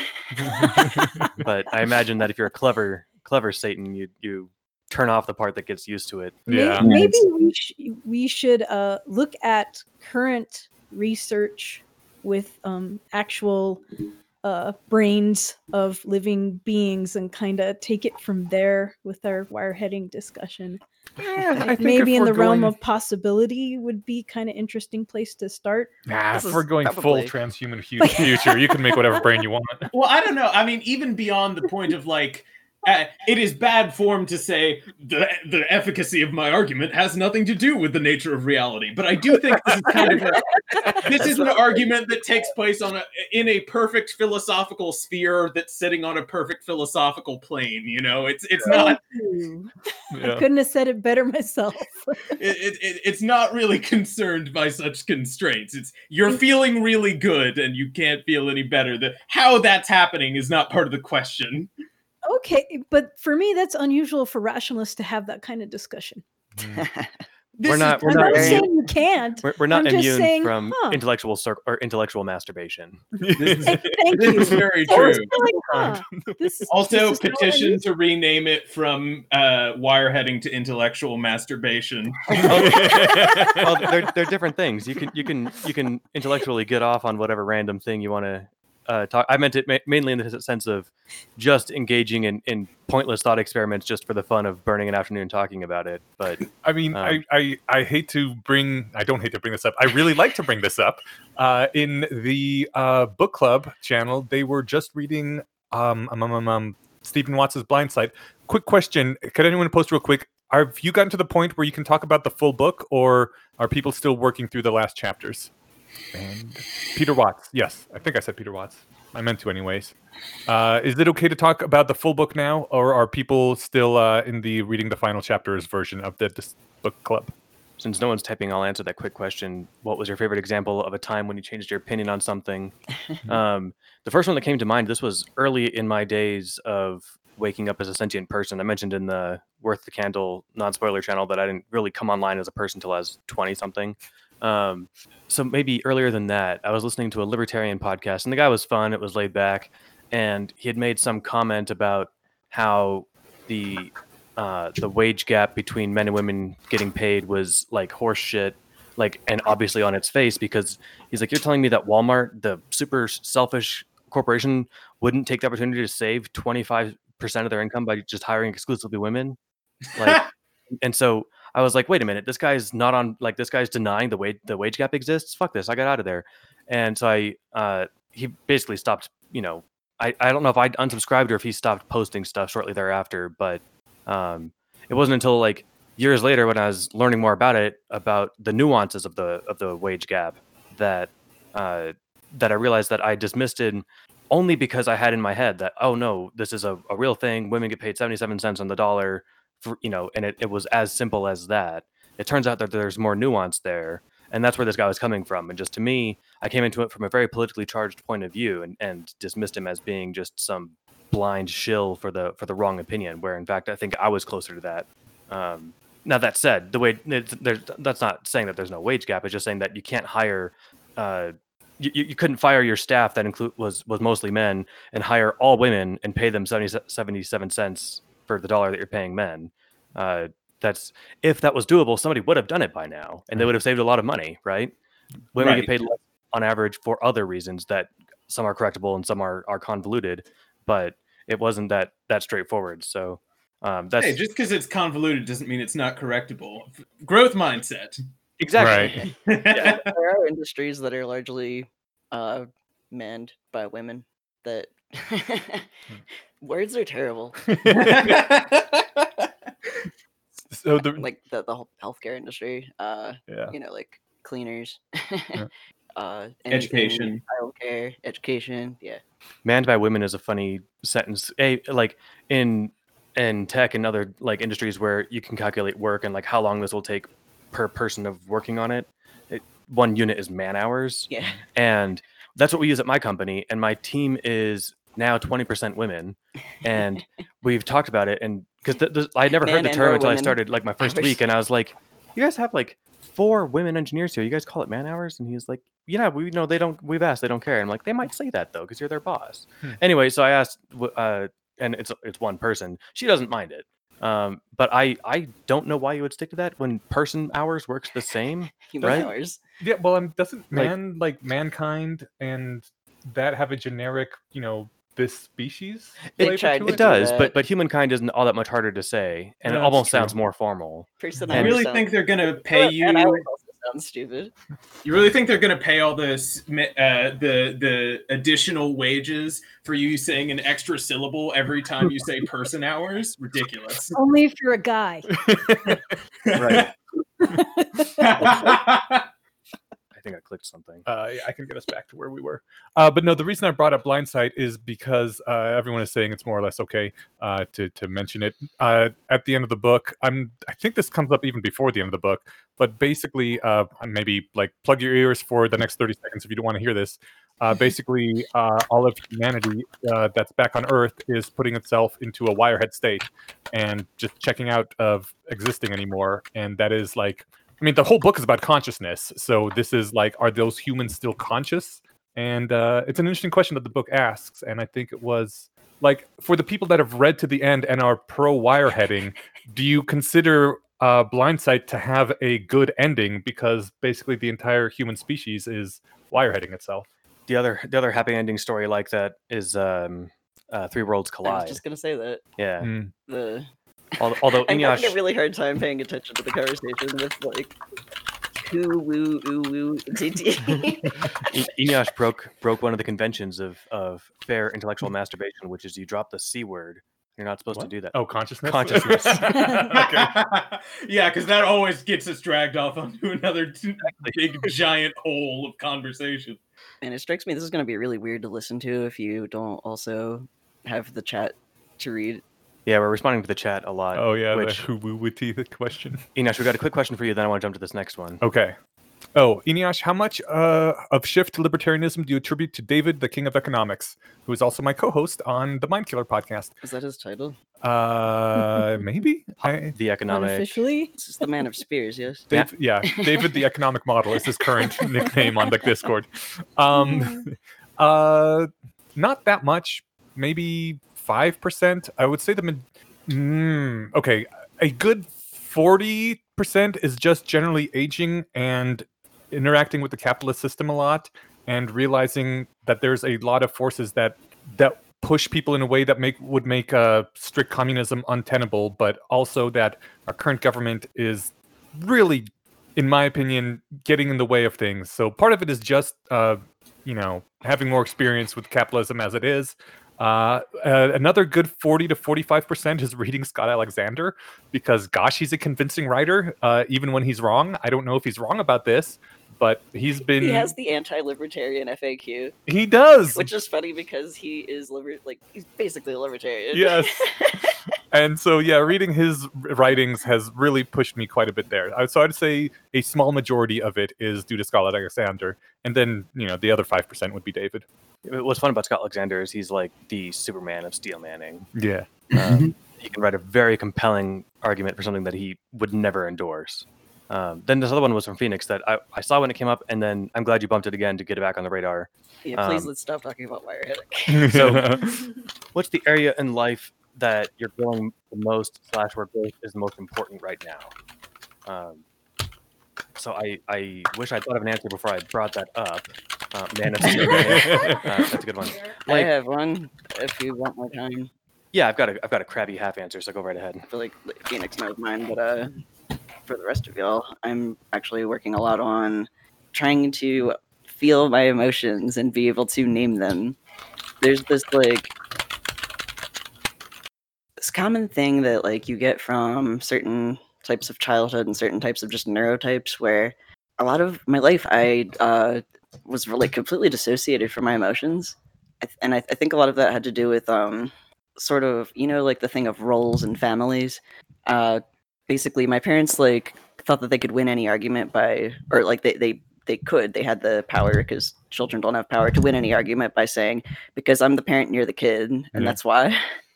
And if I showed any emotion, that would further prove their point that emotions are bad and childish. So I had to sort of suck all my emotions deep within me, to the point where I couldn't even I got so good at this that I couldn't even see or feel my own emotions. Oh damn. And I'm still working my way through that, trying to be I guess I am a person with feelings.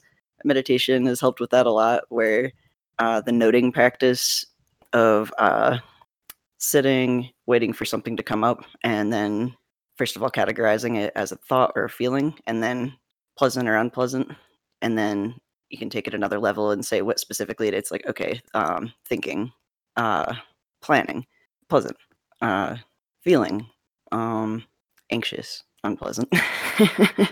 And it sounds really stupid, but sitting there doing that for a long time is a really good way of getting a deeper, getting more sentient, I guess, becoming more aware of your own deep sub-level processes. I think that's a really badass level up to recognizing yourself, and then not merely recognize and say, "Oh, that sucks," but then to go on and say, "Okay, well, I found it. That now let's actually try and do something about it." I think that's awesome. I mean, I don't have anything quite so profound. It's so horrible to try to talk about it though, because words. I think I picked up what you were putting down, but I mean, yeah, mine are less introspective. I think part of me, I want to grow enough professionally, and I'm at a really good spot in my career with my current job to actually get good at what I'm doing. So I'm trying to maximize the opportunity there, and while at the same time, I think just get good is a good way to put it, Wizard. I'm in a not so I don't know, mathy or heavily articulate way, just trying to maximize the positive impact I have on the people around me and in the world in general. Like I could just do that by giving to charities or whatever, and I do some of that, but like it's more. Channeling Mr. Rogers. I think I want there to be more Mr. Rogers vibe in the world, and so I try to be a little. I'm working to try and actually put effort into that. What about you, Inyash? Oh man, I'm a mess. There's a lot of things I'm trying to work on. I'm a mess too. Yeah. It's okay. Okay. We can all be messes. I would like to get back into writing, which is something I haven't done in quite a while, and it's proving challenging. I would like to become more optimistic about the future of, well, I mean, me specifically, but humanity in general. Just, I found that I used to be much more full of energy and like, saving the world is going to be great and awesome. And now oftentimes I feel myself being sort of nihilistic and fatalistic about things. And I don't like that, but it's also hard to combat. And it feels a lot like when I was depressed, earlier in life in my teens and early 20s, but I don't think it's quite the same thing. So I don't know. That's the thing I would like to work on. I would like to actually get This is up. not the quarter life crisis. You're at the midlife crisis now. I am actually at the midlife crisis. Yeah. I'm going to die. That sucks. For what it's worth, I helped balance some of that with the right combination of antidepressant meds. So, yeah. It's again, like I take a lot of inspiration from Jace's example, because it's like not just having identified a hard to see problem. Right? Aw, but April then is so Hard to sweet. articulate problem. but hard to articulate, but even hard to notice. Like that's the kind of thing many people don't introspect to that level, right? But you didn't merely stop at identifying it. You said, how can I actually work on and fix this? Yeah. And so Enosh, like just in general, if there's anything that you want to try and work on, like you can always try and chase down like an actual solution, right? Yeah. And you've got a cohort of people who are around to try and help. So Yeah, I like surrounding myself with smart people. Yeah. As a life strategy, it's worked out really well. I'm also not sure how much of it is just due to the fact that I seem to get a lot of enjoyment in life by being around people, and I haven't been able to do that for over a year. Oh, that's like the state of the world right now. Oh, so Fuck nice. this pandemic. It was so nice being with Alex and David yesterday. We drove up and just hung out with them for like 3 hours, and it was fucking amazing. I'm looking forward to getting back to that too. So Every maybe it's time that. I'm on this podcast, my therapist pointed it out, but like they're like, hey, like I noticed that every time you talk about this podcast, you do like your whole face lights up. And I was Aw. just like, yeah, it's like, the thing of hanging out with friends, Mhm. that like that aren't just the same people that you see every day. Also, not that like I live with Phoenix, I love Phoenix, and like we have a great relationship, but then like there's also something cool about having novel people. Yeah, totally. Everyone's chasing the strange. Well- I would like to also like be less of. Jason the Strange. I would also That's like. a very unromantic way to put it. I would like to be less of someone who's always trying to please everyone, because I kind of like that about myself. But I Oh also my god, I could talk to you not about being that. able to say no sometimes is bad, and then like sometimes I got to bring up something to someone, but I don't want to, so I put it off for weeks, and that just makes things worse. That's another thing I've been working on for a long time, is not being such a horrible goddamn people pleaser. Mhm. This whole lifetime of unlearning. And Like, then every now and then you just snap because you've been pleasing for so long, and then everyone's like, Yeah. "Oh my god, you asshole!" I'm like, "No, damn it!" well, that's it. Like, it builds up resentment, but that's Yeah. part of the whole like noticing emotions thing. Is that I wouldn't notice the resentment building up, and then like I would suddenly just lash out at like my loved ones, and it's like, wow, I don't want to be an asshole like that anymore. But then there's this whole process of having to untangle it all the way down to your childhood, and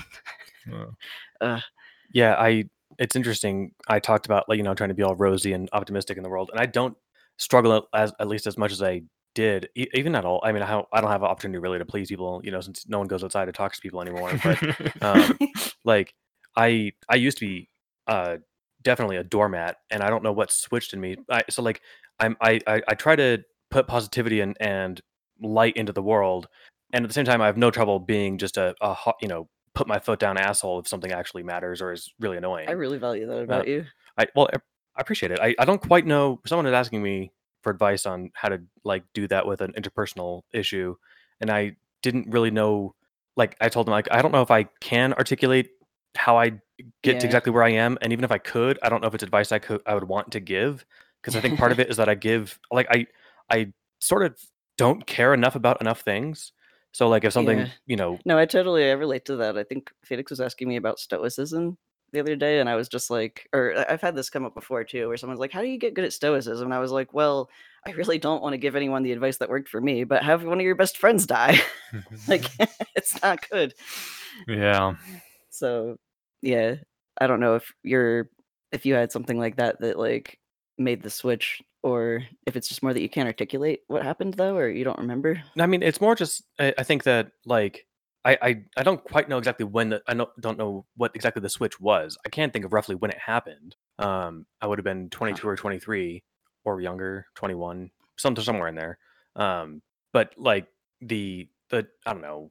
It's hard to articulate, but like I said, if it was a pill I could give to somebody to say, here, now you have the same attitude towards these things that I do. I don't know if I'd give people that pill, because I think part of it includes like just not giving a shit about but that's actually not great, right? There are some things you should give a shit about, and Yeah, but there's a lot of things that you shouldn't. yeah, but like I think if you have no fucks to give whatsoever, then you're in kind of a bad spot, because it means you just can't care about stuff. But I'm not exactly there, but I wonder if I'm on that precipice. So it's good to get calibration on. I think like, yeah, it's like a really delicate balancing act, a lot of these things. Like, you definitely don't want to be too much of a doormat. You definitely don't want to be too much of a bully or narcissist or whatever the opposite of a doormat is. We had another question. Do we want to hit that one? Yeah. Suppose that reincarnation exists. For your next life, you get to choose the country, but not the parents. Veil of Ignorance style. What is your pick? Oh, man, that's a hard question. I am not educated enough about the world to have a good answer to this question. A first world nation? Yeah. USA. Well, no, it's not really a hard question for me. I would choose the USA. Really? Yeah. I feel like hating on the US. Hating the US hipster. Don't get me wrong. I feel like there's lots of stuff to complain about. Definitely. And not merely complain, but to have right gripes about. Norway was a good answer. Yeah, Switzerland. A lot of those like zeroth world country, or if we're gonna say first world is US, possibly Singapore. Singapore would be interesting, because they do have a very Singapore is so weird. I really want to visit. Yeah. Like I want to. It's I very almost want to say authoritarian, but Japan. people are very happy. Yes, right. Japan I kind of want to too. say Japan just because it's such an interesting culture, despite the xenophobia and the sexism. It's still like and the high rates of depression. So yeah. There's bad things, but man, they have this. But it's fucking their history is fucking awesome. Their culture is so rich. Their music is really good. Yeah. Why were you thinking USA though? Well, because it still has the highest standard of living by far. It's is that true? Yeah, I think so. Does anyone in the chat know whether the US at has least the on highest average standard of living on average? And what standard of living? Like baseline income? Well, yeah, I guess that's what I meant. Yeah, it doesn't necessarily include things like your health care or how stressed you are in life. But yeah, I was measuring it more in terms of Norway. A combination. Is it Norway? That makes sense. In combination of things like GDP and political freedom and things. I think overall, and the ability to affect the world. Also, just right now, I mean, being that it is the current ruling empire of the world gives it a lot of advantages. Does Sealand count as a first world nation? Maybe? Huh. Sealand? What is Sealand? Isn't that there's like 2 people in their population? Oh. Okay. It's an offshore platform in the North Sea. Yeah, it's the artificial I would not want island. to be a baby on an offshore platform. Maybe not, yeah. You don't get to pick your parents. Yeah. In this thought experiment. I feel like I really love to. I mean, this is just sort of related to my curiosity thing and the whole I wish that I could experiment with wireheading just to see what it's like. I wish I could see what other people's brains are like. Like, wouldn't it be cool to jump into other people's heads? Yes. And see whether their just process of thinking is basically the same as yours or totally alien and different. It would be really cool to jump in other people's bodies. Me and Charlie already have a pact once the transhuman future comes. It's happening. Oh, fuck yeah. Body switching. Same with me and Rachel. Nice. Although I think that she's I think she agreed much without thinking about it, because she doesn't think it's likely to happen. I don't know how likely I think it is to happen. Once it happens. I don't think she will, but I think she kind of agreed. She's like, yeah, sure, whatever. But I'm like, okay, you realize, I'm being serious, right? Okay. Let's not answer that one. Just living in a black person's body count as blackface. Wizard is trying to get us canceled. Nice try. But yeah, I feel like, and I wish I could just sort of do the experiment a bunch of times and just see what my life would be like if I were born in Bolivia versus. For some reason I keep thinking of South America because it's been on my mind lately. I mean, like Bolivia, Venezuela. Part of my answer is the fact that I was born Portugal? in Poland, and my parents immigrated here when I was pretty young, and I can compare like how my do you my remember relatives. Poland? No, not at all. We moved out when I was 6 months old, Dang. and then we moved out of Germany when I was like 3, possibly 4. Oh, I didn't even know you were. I thought you just went right from Poland to U.S. No, they were in a refugee camp in Germany for a while. Oh shit! Although saying that word, you think of like tents and shit. No, this was like an upscale refugee camp. It was an apartment block that wasn't being used for anything else, and so the Right. government put people in there. It was, there was a whole program of taking in refugees from the Soviet bloc countries to weaken them, and it seems to have worked. But yeah, I compare my life and how it's gone versus like some of my cousins that are the same age that stayed in Poland, and I'm like, this was just pretty much on every metric a better life. Ugh. Yeah. Well, that's maybe good to know for you. Yeah, sucks for the other people. That's what I was going to say about like shitting on the U.S. Don't get me wrong, there's lots to shit on, but I don't like the history of like, oh, the U.S. is the worst, because Yeah. I feel like that just can't be true because we've got people trying to get into the U.S. and you don't try and kick your way into a shitty, nightclub. You leave. So The U.S., the less shitty country. yeah. So yeah, don't get me wrong. Johnny, not saying the best. It's much harder for people in Guatemala to kick their way into Norway. Valid. Yeah, I mean, part of it's walking distance, right? Or non-sea commute That's distance. a good point. People also try to get into the 1%, and they also suck. Wait, you're saying that the 1% also sucks? For clarification, right? No, they're saying the people who try to become the 1%. I'm kidding. I think that's unfair to both the people who try and to the 1%. Some of them don't suck. I have my dad has 2 sisters, and they both married rich guys, and they are so goddamn different. And I hope they never listen to this. Well, the cool ones can listen to it, but there's the one couple that just like travels the world and has lots of awesome experiences and meets lots of people, and like they use their money, I think, like to make themselves and others happy, whereas the other family is the like sitcom level like crazy billionaires who are like really stressed out because they have to throw a great garden party with Martha Stewart, and Oh. like they're like on a weird diet where they only eat artichoke hearts. Yeah. Poor children. It's wild. Man in White, I unmuted you if you want to join They're in. poor children who went to Ivy League schools and have great jobs. And I think you have to give yeah. them the live guest role as well. Oh, whoops. Stand by. Hello. Oh, There we go. hey, how you doing? Save us from this train of thought. Too bad. I'm gonna plunge into deep thought. Oh no! Uh-oh. No, that could be fun too. So I have a question about the Discord server. Actually, what do you think the main aspirations to get people to enjoy themselves, to get solid good vibes with each other, or to perfect the craft of rationality? So what's the point of the Discord server you're asking? Yeah. As main aspiration, what would you picture like the good I think that Go ahead. a group progression? getting people to getting people together that are aware of rationality, interested in it, and therefore that would make them better at it, would make them happier. And it's fun to do. I would just say all of the above, which is a lazy answer, but I think the right I one. kind of like how the Bayesian Conspiracy split off from the Bayes University, and one is kind of the community channel, and one is more of the like instrumental channel. Yeah. I think that there's a place for both. Definitely. I would say like the opposite. I would say none of the above. I just like the Discord server to be here for people to chill and chat if they want to. I don't have any goal for it personally. Maybe you guys do, or We have no control over it. Also, like, Well, okay. I guess we have some amount of control over it, but like, if we're not like the dictators of the Discord, so I mean, we could. No, be. no, that's I've understandable. never wanted to moderate anything. that's way too much so- responsibility. yeah. One of the things I like about it is that there's very few rules, and it's more of a society policing itself kind of thing. And I know if it ever grew really quickly, that couldn't be the case anymore. We'd be stuck in an eternal September kind of situation. But since it's only been growing by a few people every week at most, it's been just fine, and I'm happy with that. Being happy is a pretty nice goal. It's okay. I love what Jan Christian said. What did he say? come for the intellectual stuff, stay for the community. Absolutely. And you know what?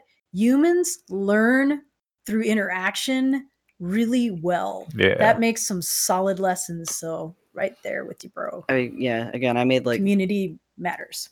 Oh, super does. I think like some of the best choices I've made in my life have been ones that have been intentionally selecting communities. Like when I was in Jersey, choosing to drive an hour to and from the Philly restaurant groups was super worthwhile investment. And actually, I have Ineash to thank for like encouraging me to do it. I was really scared to come to my first live like in-person rationalist meetup because I was like, oh no, I'm gonna be the dumbest person in the room.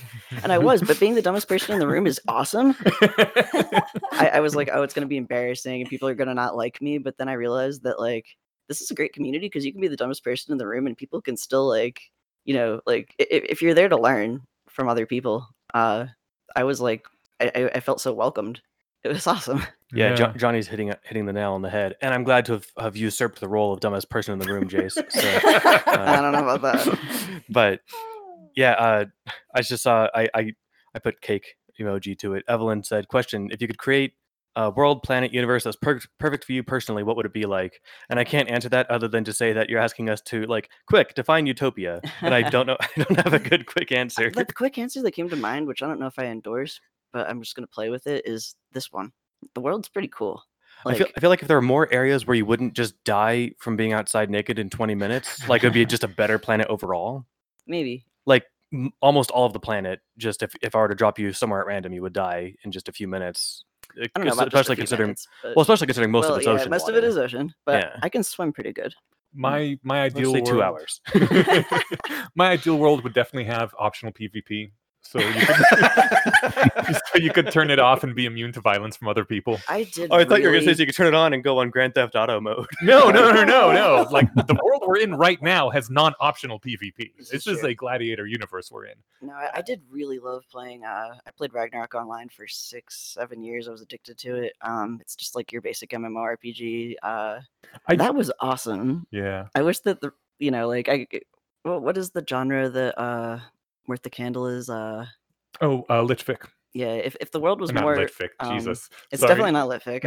No. I'm Lit RPG. Lit RPG. Thank you. Yeah, if the world were more of a lit, God damn it, more lit of RPG. More of a lit RPG, that would be cool. Like because the thing I really enjoy is learning stuff and leveling up, and having like that, being able to pull down a stat counter, and like pick a class path and like equip the right gear and just get like the reason video games are so rewarding as opposed to real life is just that you have that feedback.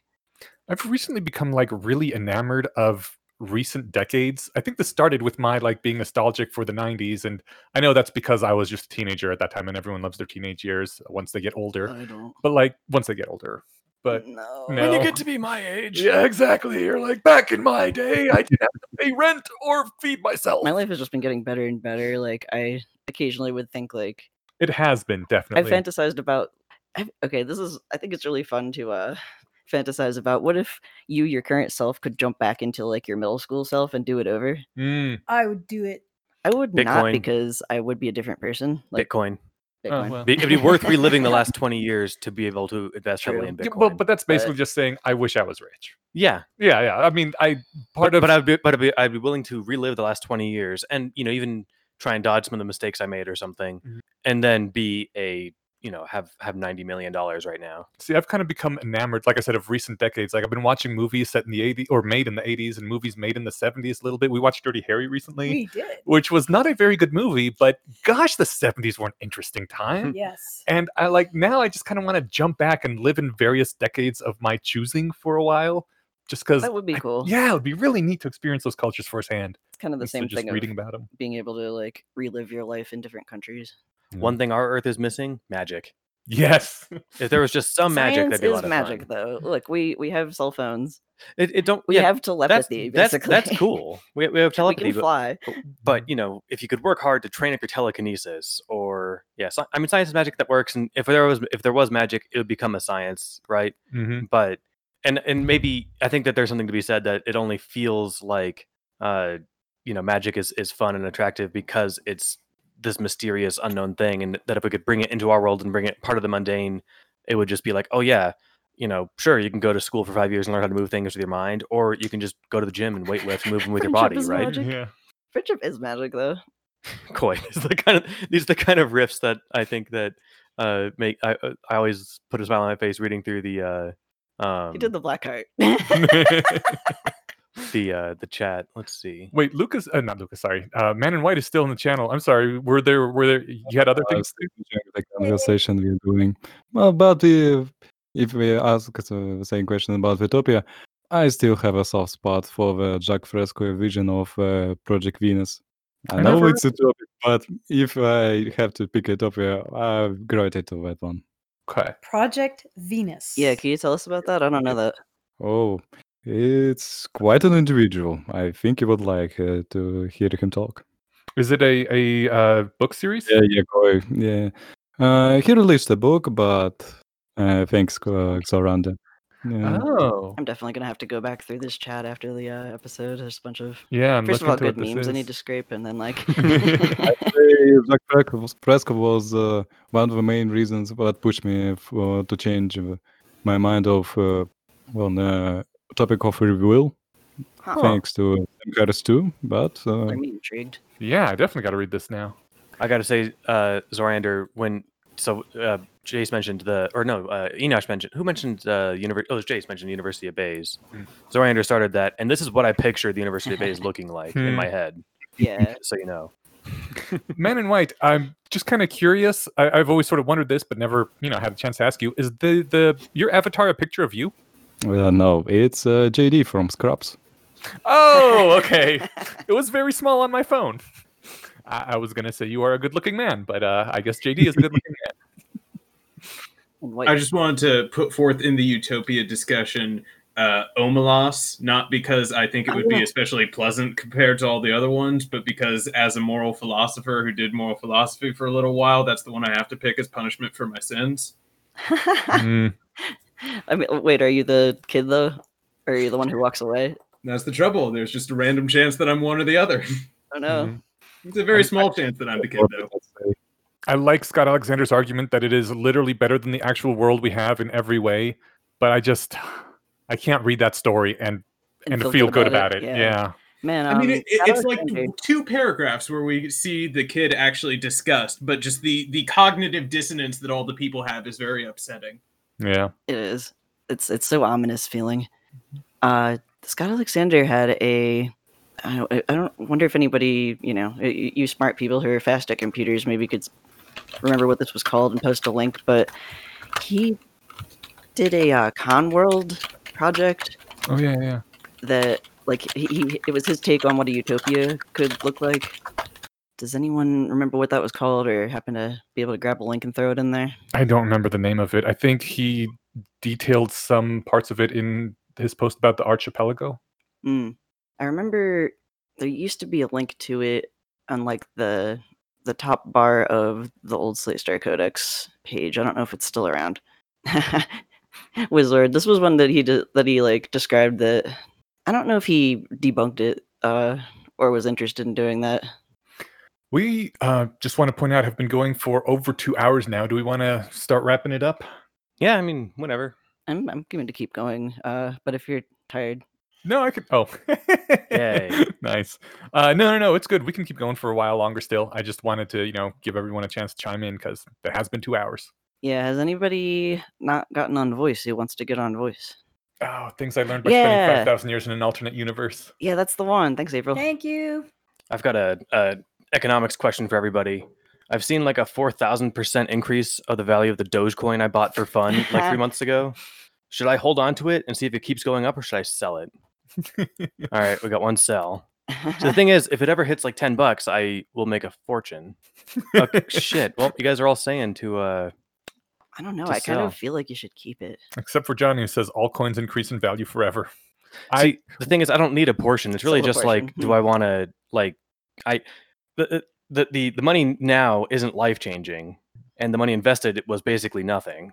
So I could get a return on my investment, or I can just hold on to what I've got here, right? So first, Koi says sell. A few lines later, Koi says hodl. Koi's trolling. I don't know. You could do what I did with Bitcoin. Is when it got to a peak that I thought, this is ridiculous. It's not going to get any higher. I sold half of it, so I didn't feel bad when it kept going up after that. I mean, I felt a little bit bad, but not as bad as I would have if I sold it all. Tweet. Yeah, right. Just like over the last 3 days, it went up like from 7 cents to 33 cents. Ridiculous. It's literally a joke currency. Like I would sell, but that's just me. I'd keep it.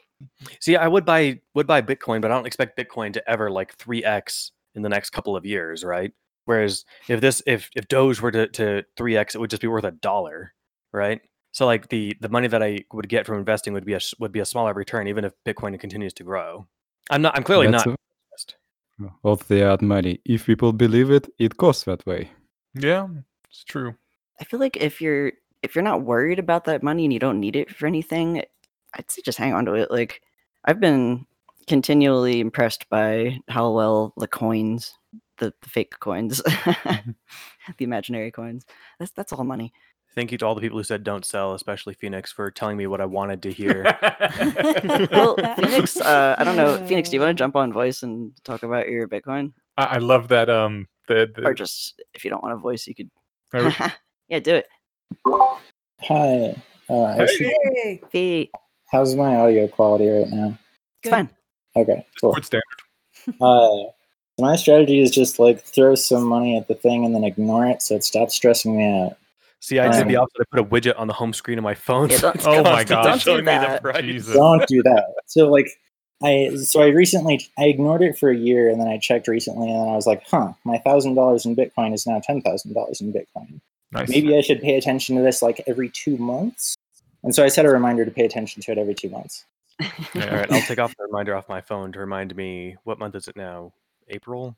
It's the price of the various things I have money in. I will Google at random when I think of it, and sometimes that's like, every week. But sometimes I'll just go for 2-3 months before remembering, oh yeah, let's see what Bitcoin's up to.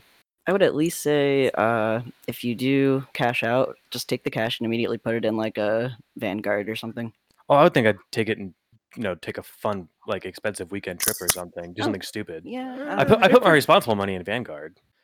This is money I got investing in Dogecoin. I don't know if I think I might be ruining the vibe if I were to do something responsible with it.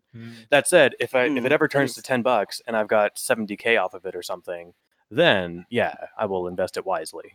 Yeah, I was just after seeing this and looking at the charts for a few days ago, I was just thinking of putting $5 in like 30 different coins, just in case any of them do something ridiculous. Yeah, why the hell not? See, this is exactly the kind of thing that we should all be doing, because we've all learned that we should have done this with Bitcoin, right? Now, granted, the market's different now on the number of coins, etc., but this is the kind of thing, and that's why I did it. I bought $50 worth in January just for fun, because I was like, fuck it, I hear about this one, I might as well. And this is exactly the kind of small thing where I got like, I don't know, 60-something or 6,000-something coins for it. And I'm like, yeah, this way, if they ever become a buck, hey man, I made, a quick fortune, or a quick, not fortune, but a nice turnaround on my $50 from years ago, right? I think April has a good point that I don't think easy come, easy go is good investment advice. Like, if you ever get a windfall, the great thing to do is plow that thing back into some sort of investment, or keep it where it is if you think it's going to keep going. But, just winning something and then blowing it is, a way to stay where you are forever. I feel bad for the people who, made $25 million in the GameStop thing. Not for the rich people, fuck them. The low-level mooks like me who made $25 million. I didn't make $25 million. I lost $500. But I feel bad for the ones that made a fortune and then held. And now they're down to like, something much more reasonable, but still, life adjusting. The problem with GameStop is it was based on the actual value of a real thing. Yeah. Whereas Dogecoin, fake shit. Bill Grove's advice is good. Is that the barbell strategy? I think that was from he's the guy who wrote Black Swan. Oh, Nassim Taleb? I think that was a Nassim Taleb thing. Anyway, thanks, Phoenix. No. Well, it's good to hear your voice. Oh, yeah. Agreed. Oh no. Another picture of us. How dare you? Sneak attack. Yep. Actually, that's the same picture. Nope. It's a slightly different one. I I haven't. The look on my face is slightly less goofy. I haven't been wearing that shirt for at least an hour. When Oh, did wait, when, sorry. when did you take this one? Derp. And I always gotta clean my I wish I'd face been and like noses. sitting up straight for that picture, but that's okay. No legs. Steven has Yep. no legs. Poor Steven. Little known fact about me. Nice. Here you go. Oh, we're putting a picture of Charlie up too, so we can see the person been taking the pictures and chiming in now and then.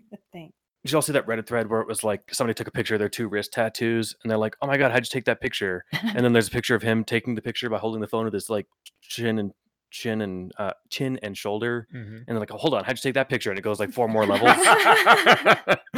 Have you ever seen the? I think it was like on Board Panda. I'm sure it's like everywhere, but compilations of really awesome photo shoots, and then like the picture of how it was done, where like it'll be this like amazing picture of some, I don't know, cosplayer with like their hair blowing back and like water spraying, and then they take like 10 steps back and there's a picture of like a rig that they have set up where there's a fan and like somebody like frantically sprinkling water on them. Thank you, Johnny. Links to the thing. Oh, it's Or the like actually in some very strange contorted position that like looked really great. Yeah. Oh my Oh god. no, this is a different one, but it's a similar sort of thing where they're just taking pictures further out and out. This is very in line with my sense of humor. And now I can't find. Oh, there it is. There's Charlie. Yay! It's only fair. Yeah. Well, you look great. Mm-hmm. Also, Aw, I keep thanks. noticing that your jewelry is really cool. Oh, thank you. So this was a gift, and this is the first piece of jewelry I've bought for myself in like over a decade. Hell yeah.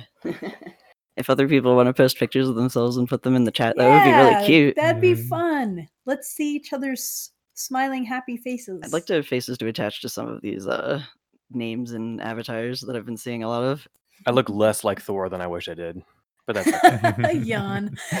You don't He have to needs find some clothes. You could just sort of get like a head and shoulders shot. Where's my? Or you could just flex and send us a pecs up. Yeah. picture. Yeah. We're down with that. What are you looking for? I was looking for mine, but I'm lazy and can't find it. You can't find yourself. Oh, because I'm probably not. So You're not awesome. online. Yeah, It's very Yeah. existential. No. Alexa, stop. You're not on this podcast, lady. Alexa, stop. See, this is the sort of thing that if we were recording, we would have put a timestamp and cut it out. That happens a lot too. Yeah. I feel like we get a random Alexa interruption like almost once a podcast. I thought it was going to start again because we used. Oh its yeah, name. just as soon as I said it, I was like, oh no. Do not I've invoke summoned the it. devil.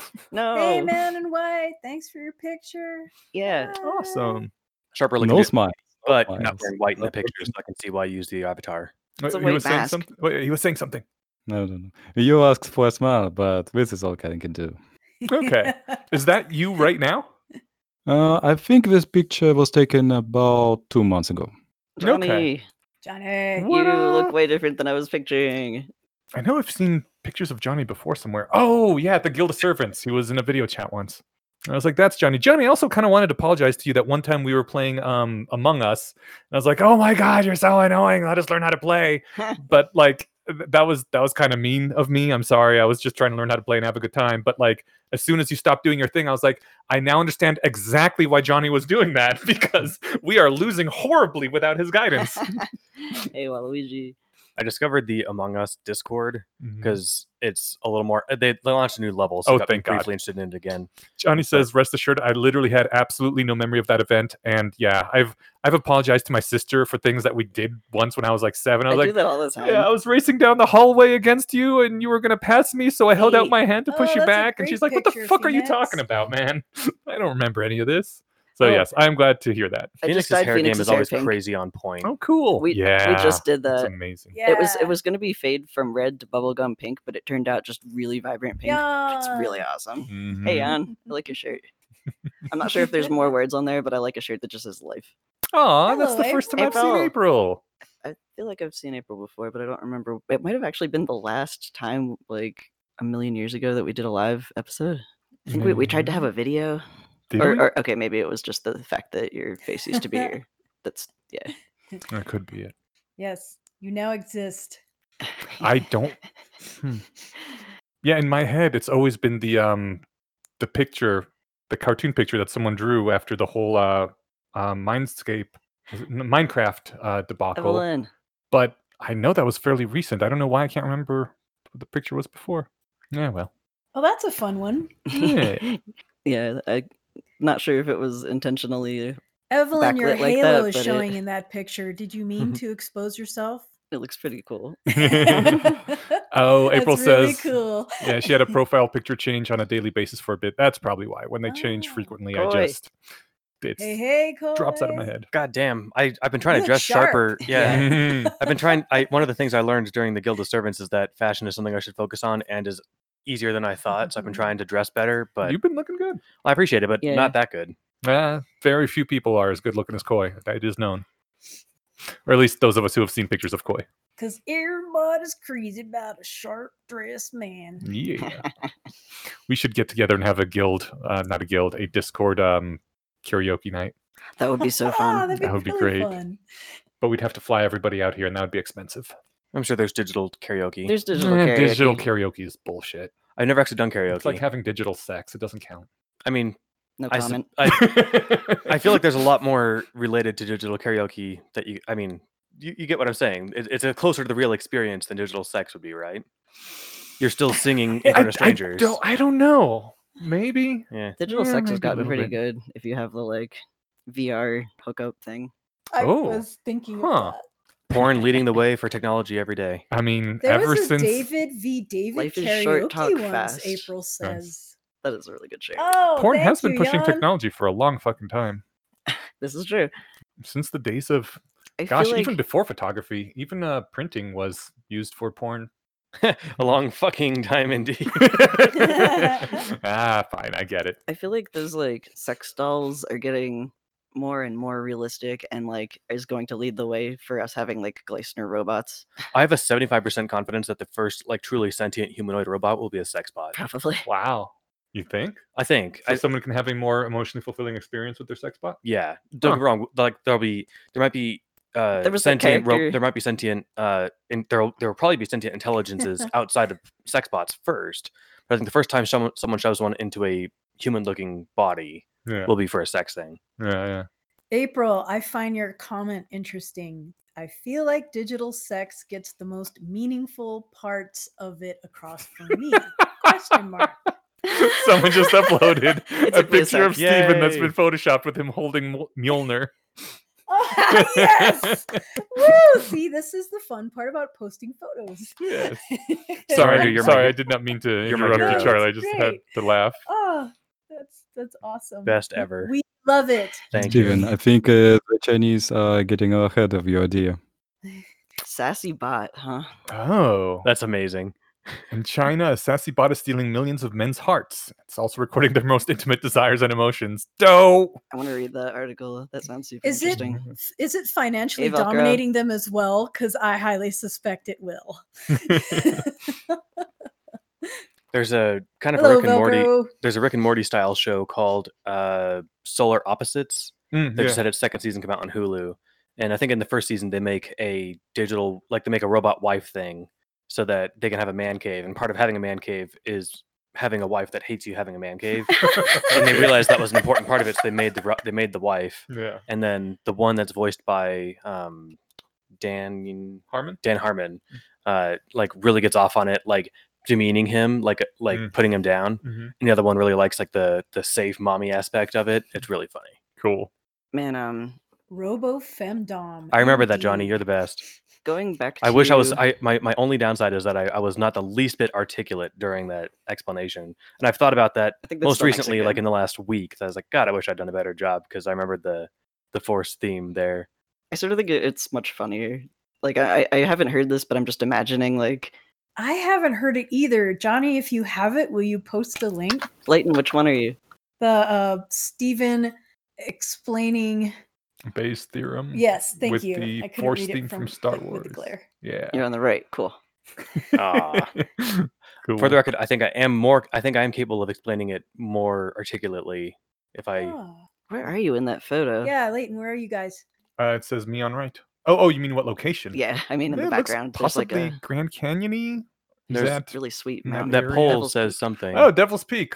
There we go. Wait, Just I have don't to know. zoom in. There's got to be more than one Devil's Peak in the There world. definitely is. Down, huh? Okay. Cool. Not just my boobies when they're cold. It's like every culture has their own dark forest or black forest.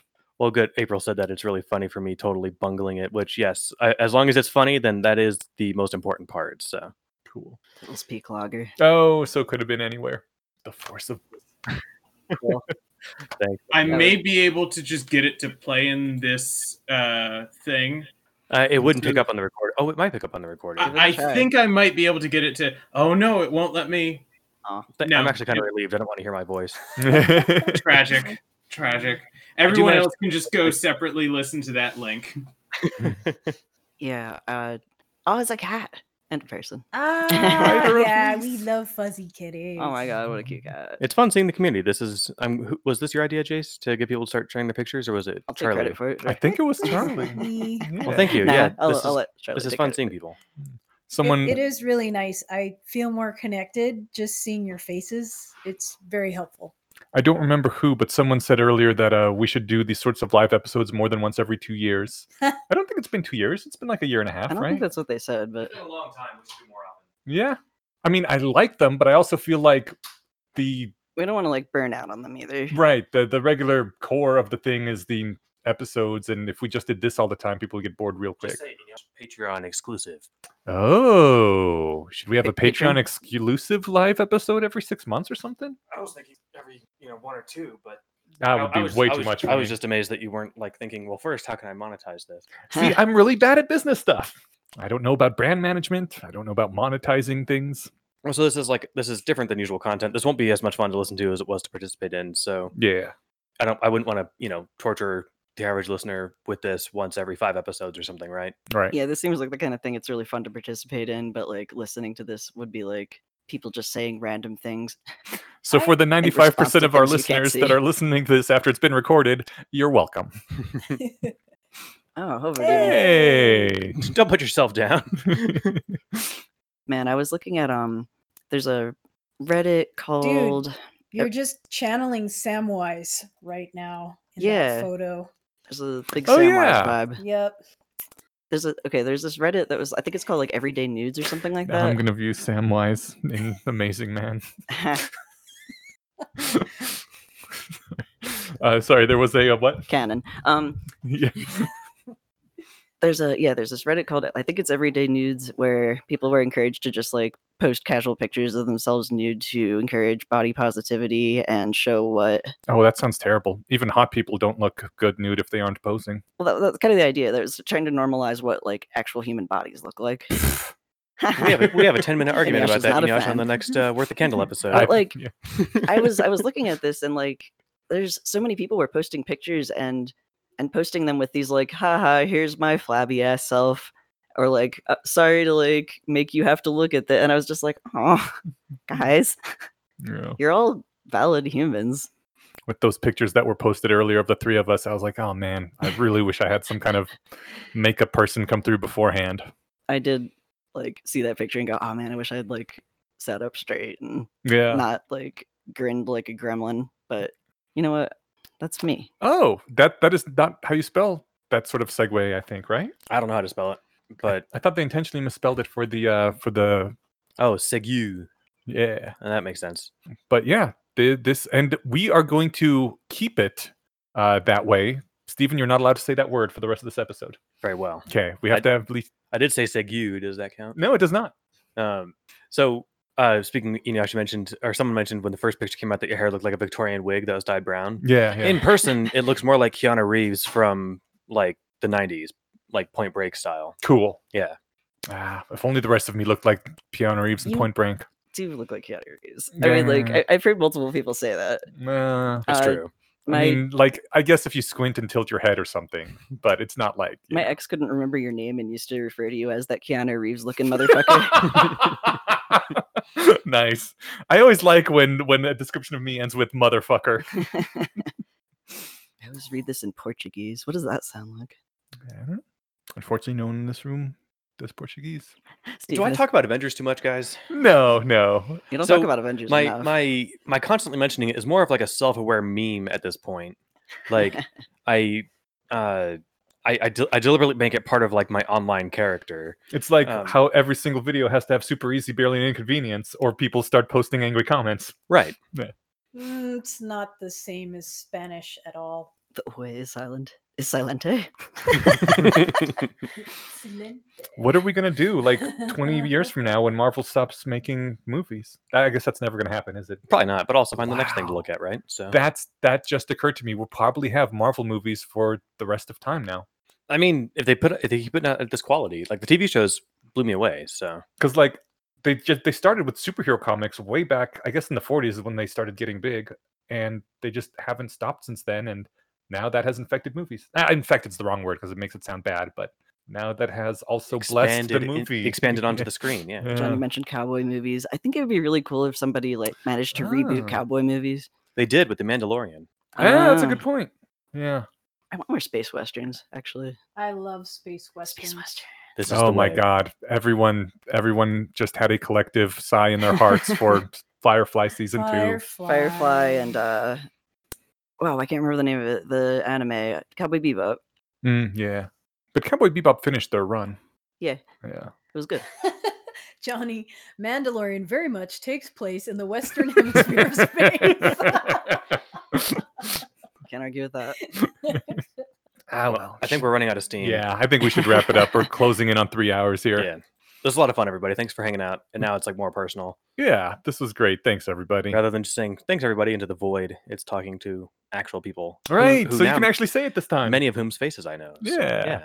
Thanks for cultivating this nice garden of rationality. Aw, thanks, man. And thank you for Yay. helping be in it and turn the soil, or whatever the correct metaphor is. We literally could not have done this without y'all. Always a pleasure. Or we could have, but it would have been much sadder. Johnny says this is apparently my ideal comedic format, typing while people are podcasting. He can do like the Mystery Science Theater 3000 of podcasts. Hey. That's a great picture, Gad. That is wonderful hair as well. Yeah. You look very shocked or something. That is anime hair. Yeah. Yeah. Cool. Well, it was nice to meet you all. Yeah. Everybody's saying thank you and bye, and thank you and bye to everybody. And I guess that's it. Yeah, this is great. Cool. We'll be back to our we'll be back to our regularly scheduled content in 2 weeks. All right. Well, 2 weeks and 3 days, I guess, since we normally release on Wednesdays. Oh, yeah. But for the people who are not listening to this live, in 2 weeks. If they made it to the end of the episode. That's true. Yeah. All right. Oh my god. Thanks again, everybody. Okay, bye. Aloha, a hui ho, kako.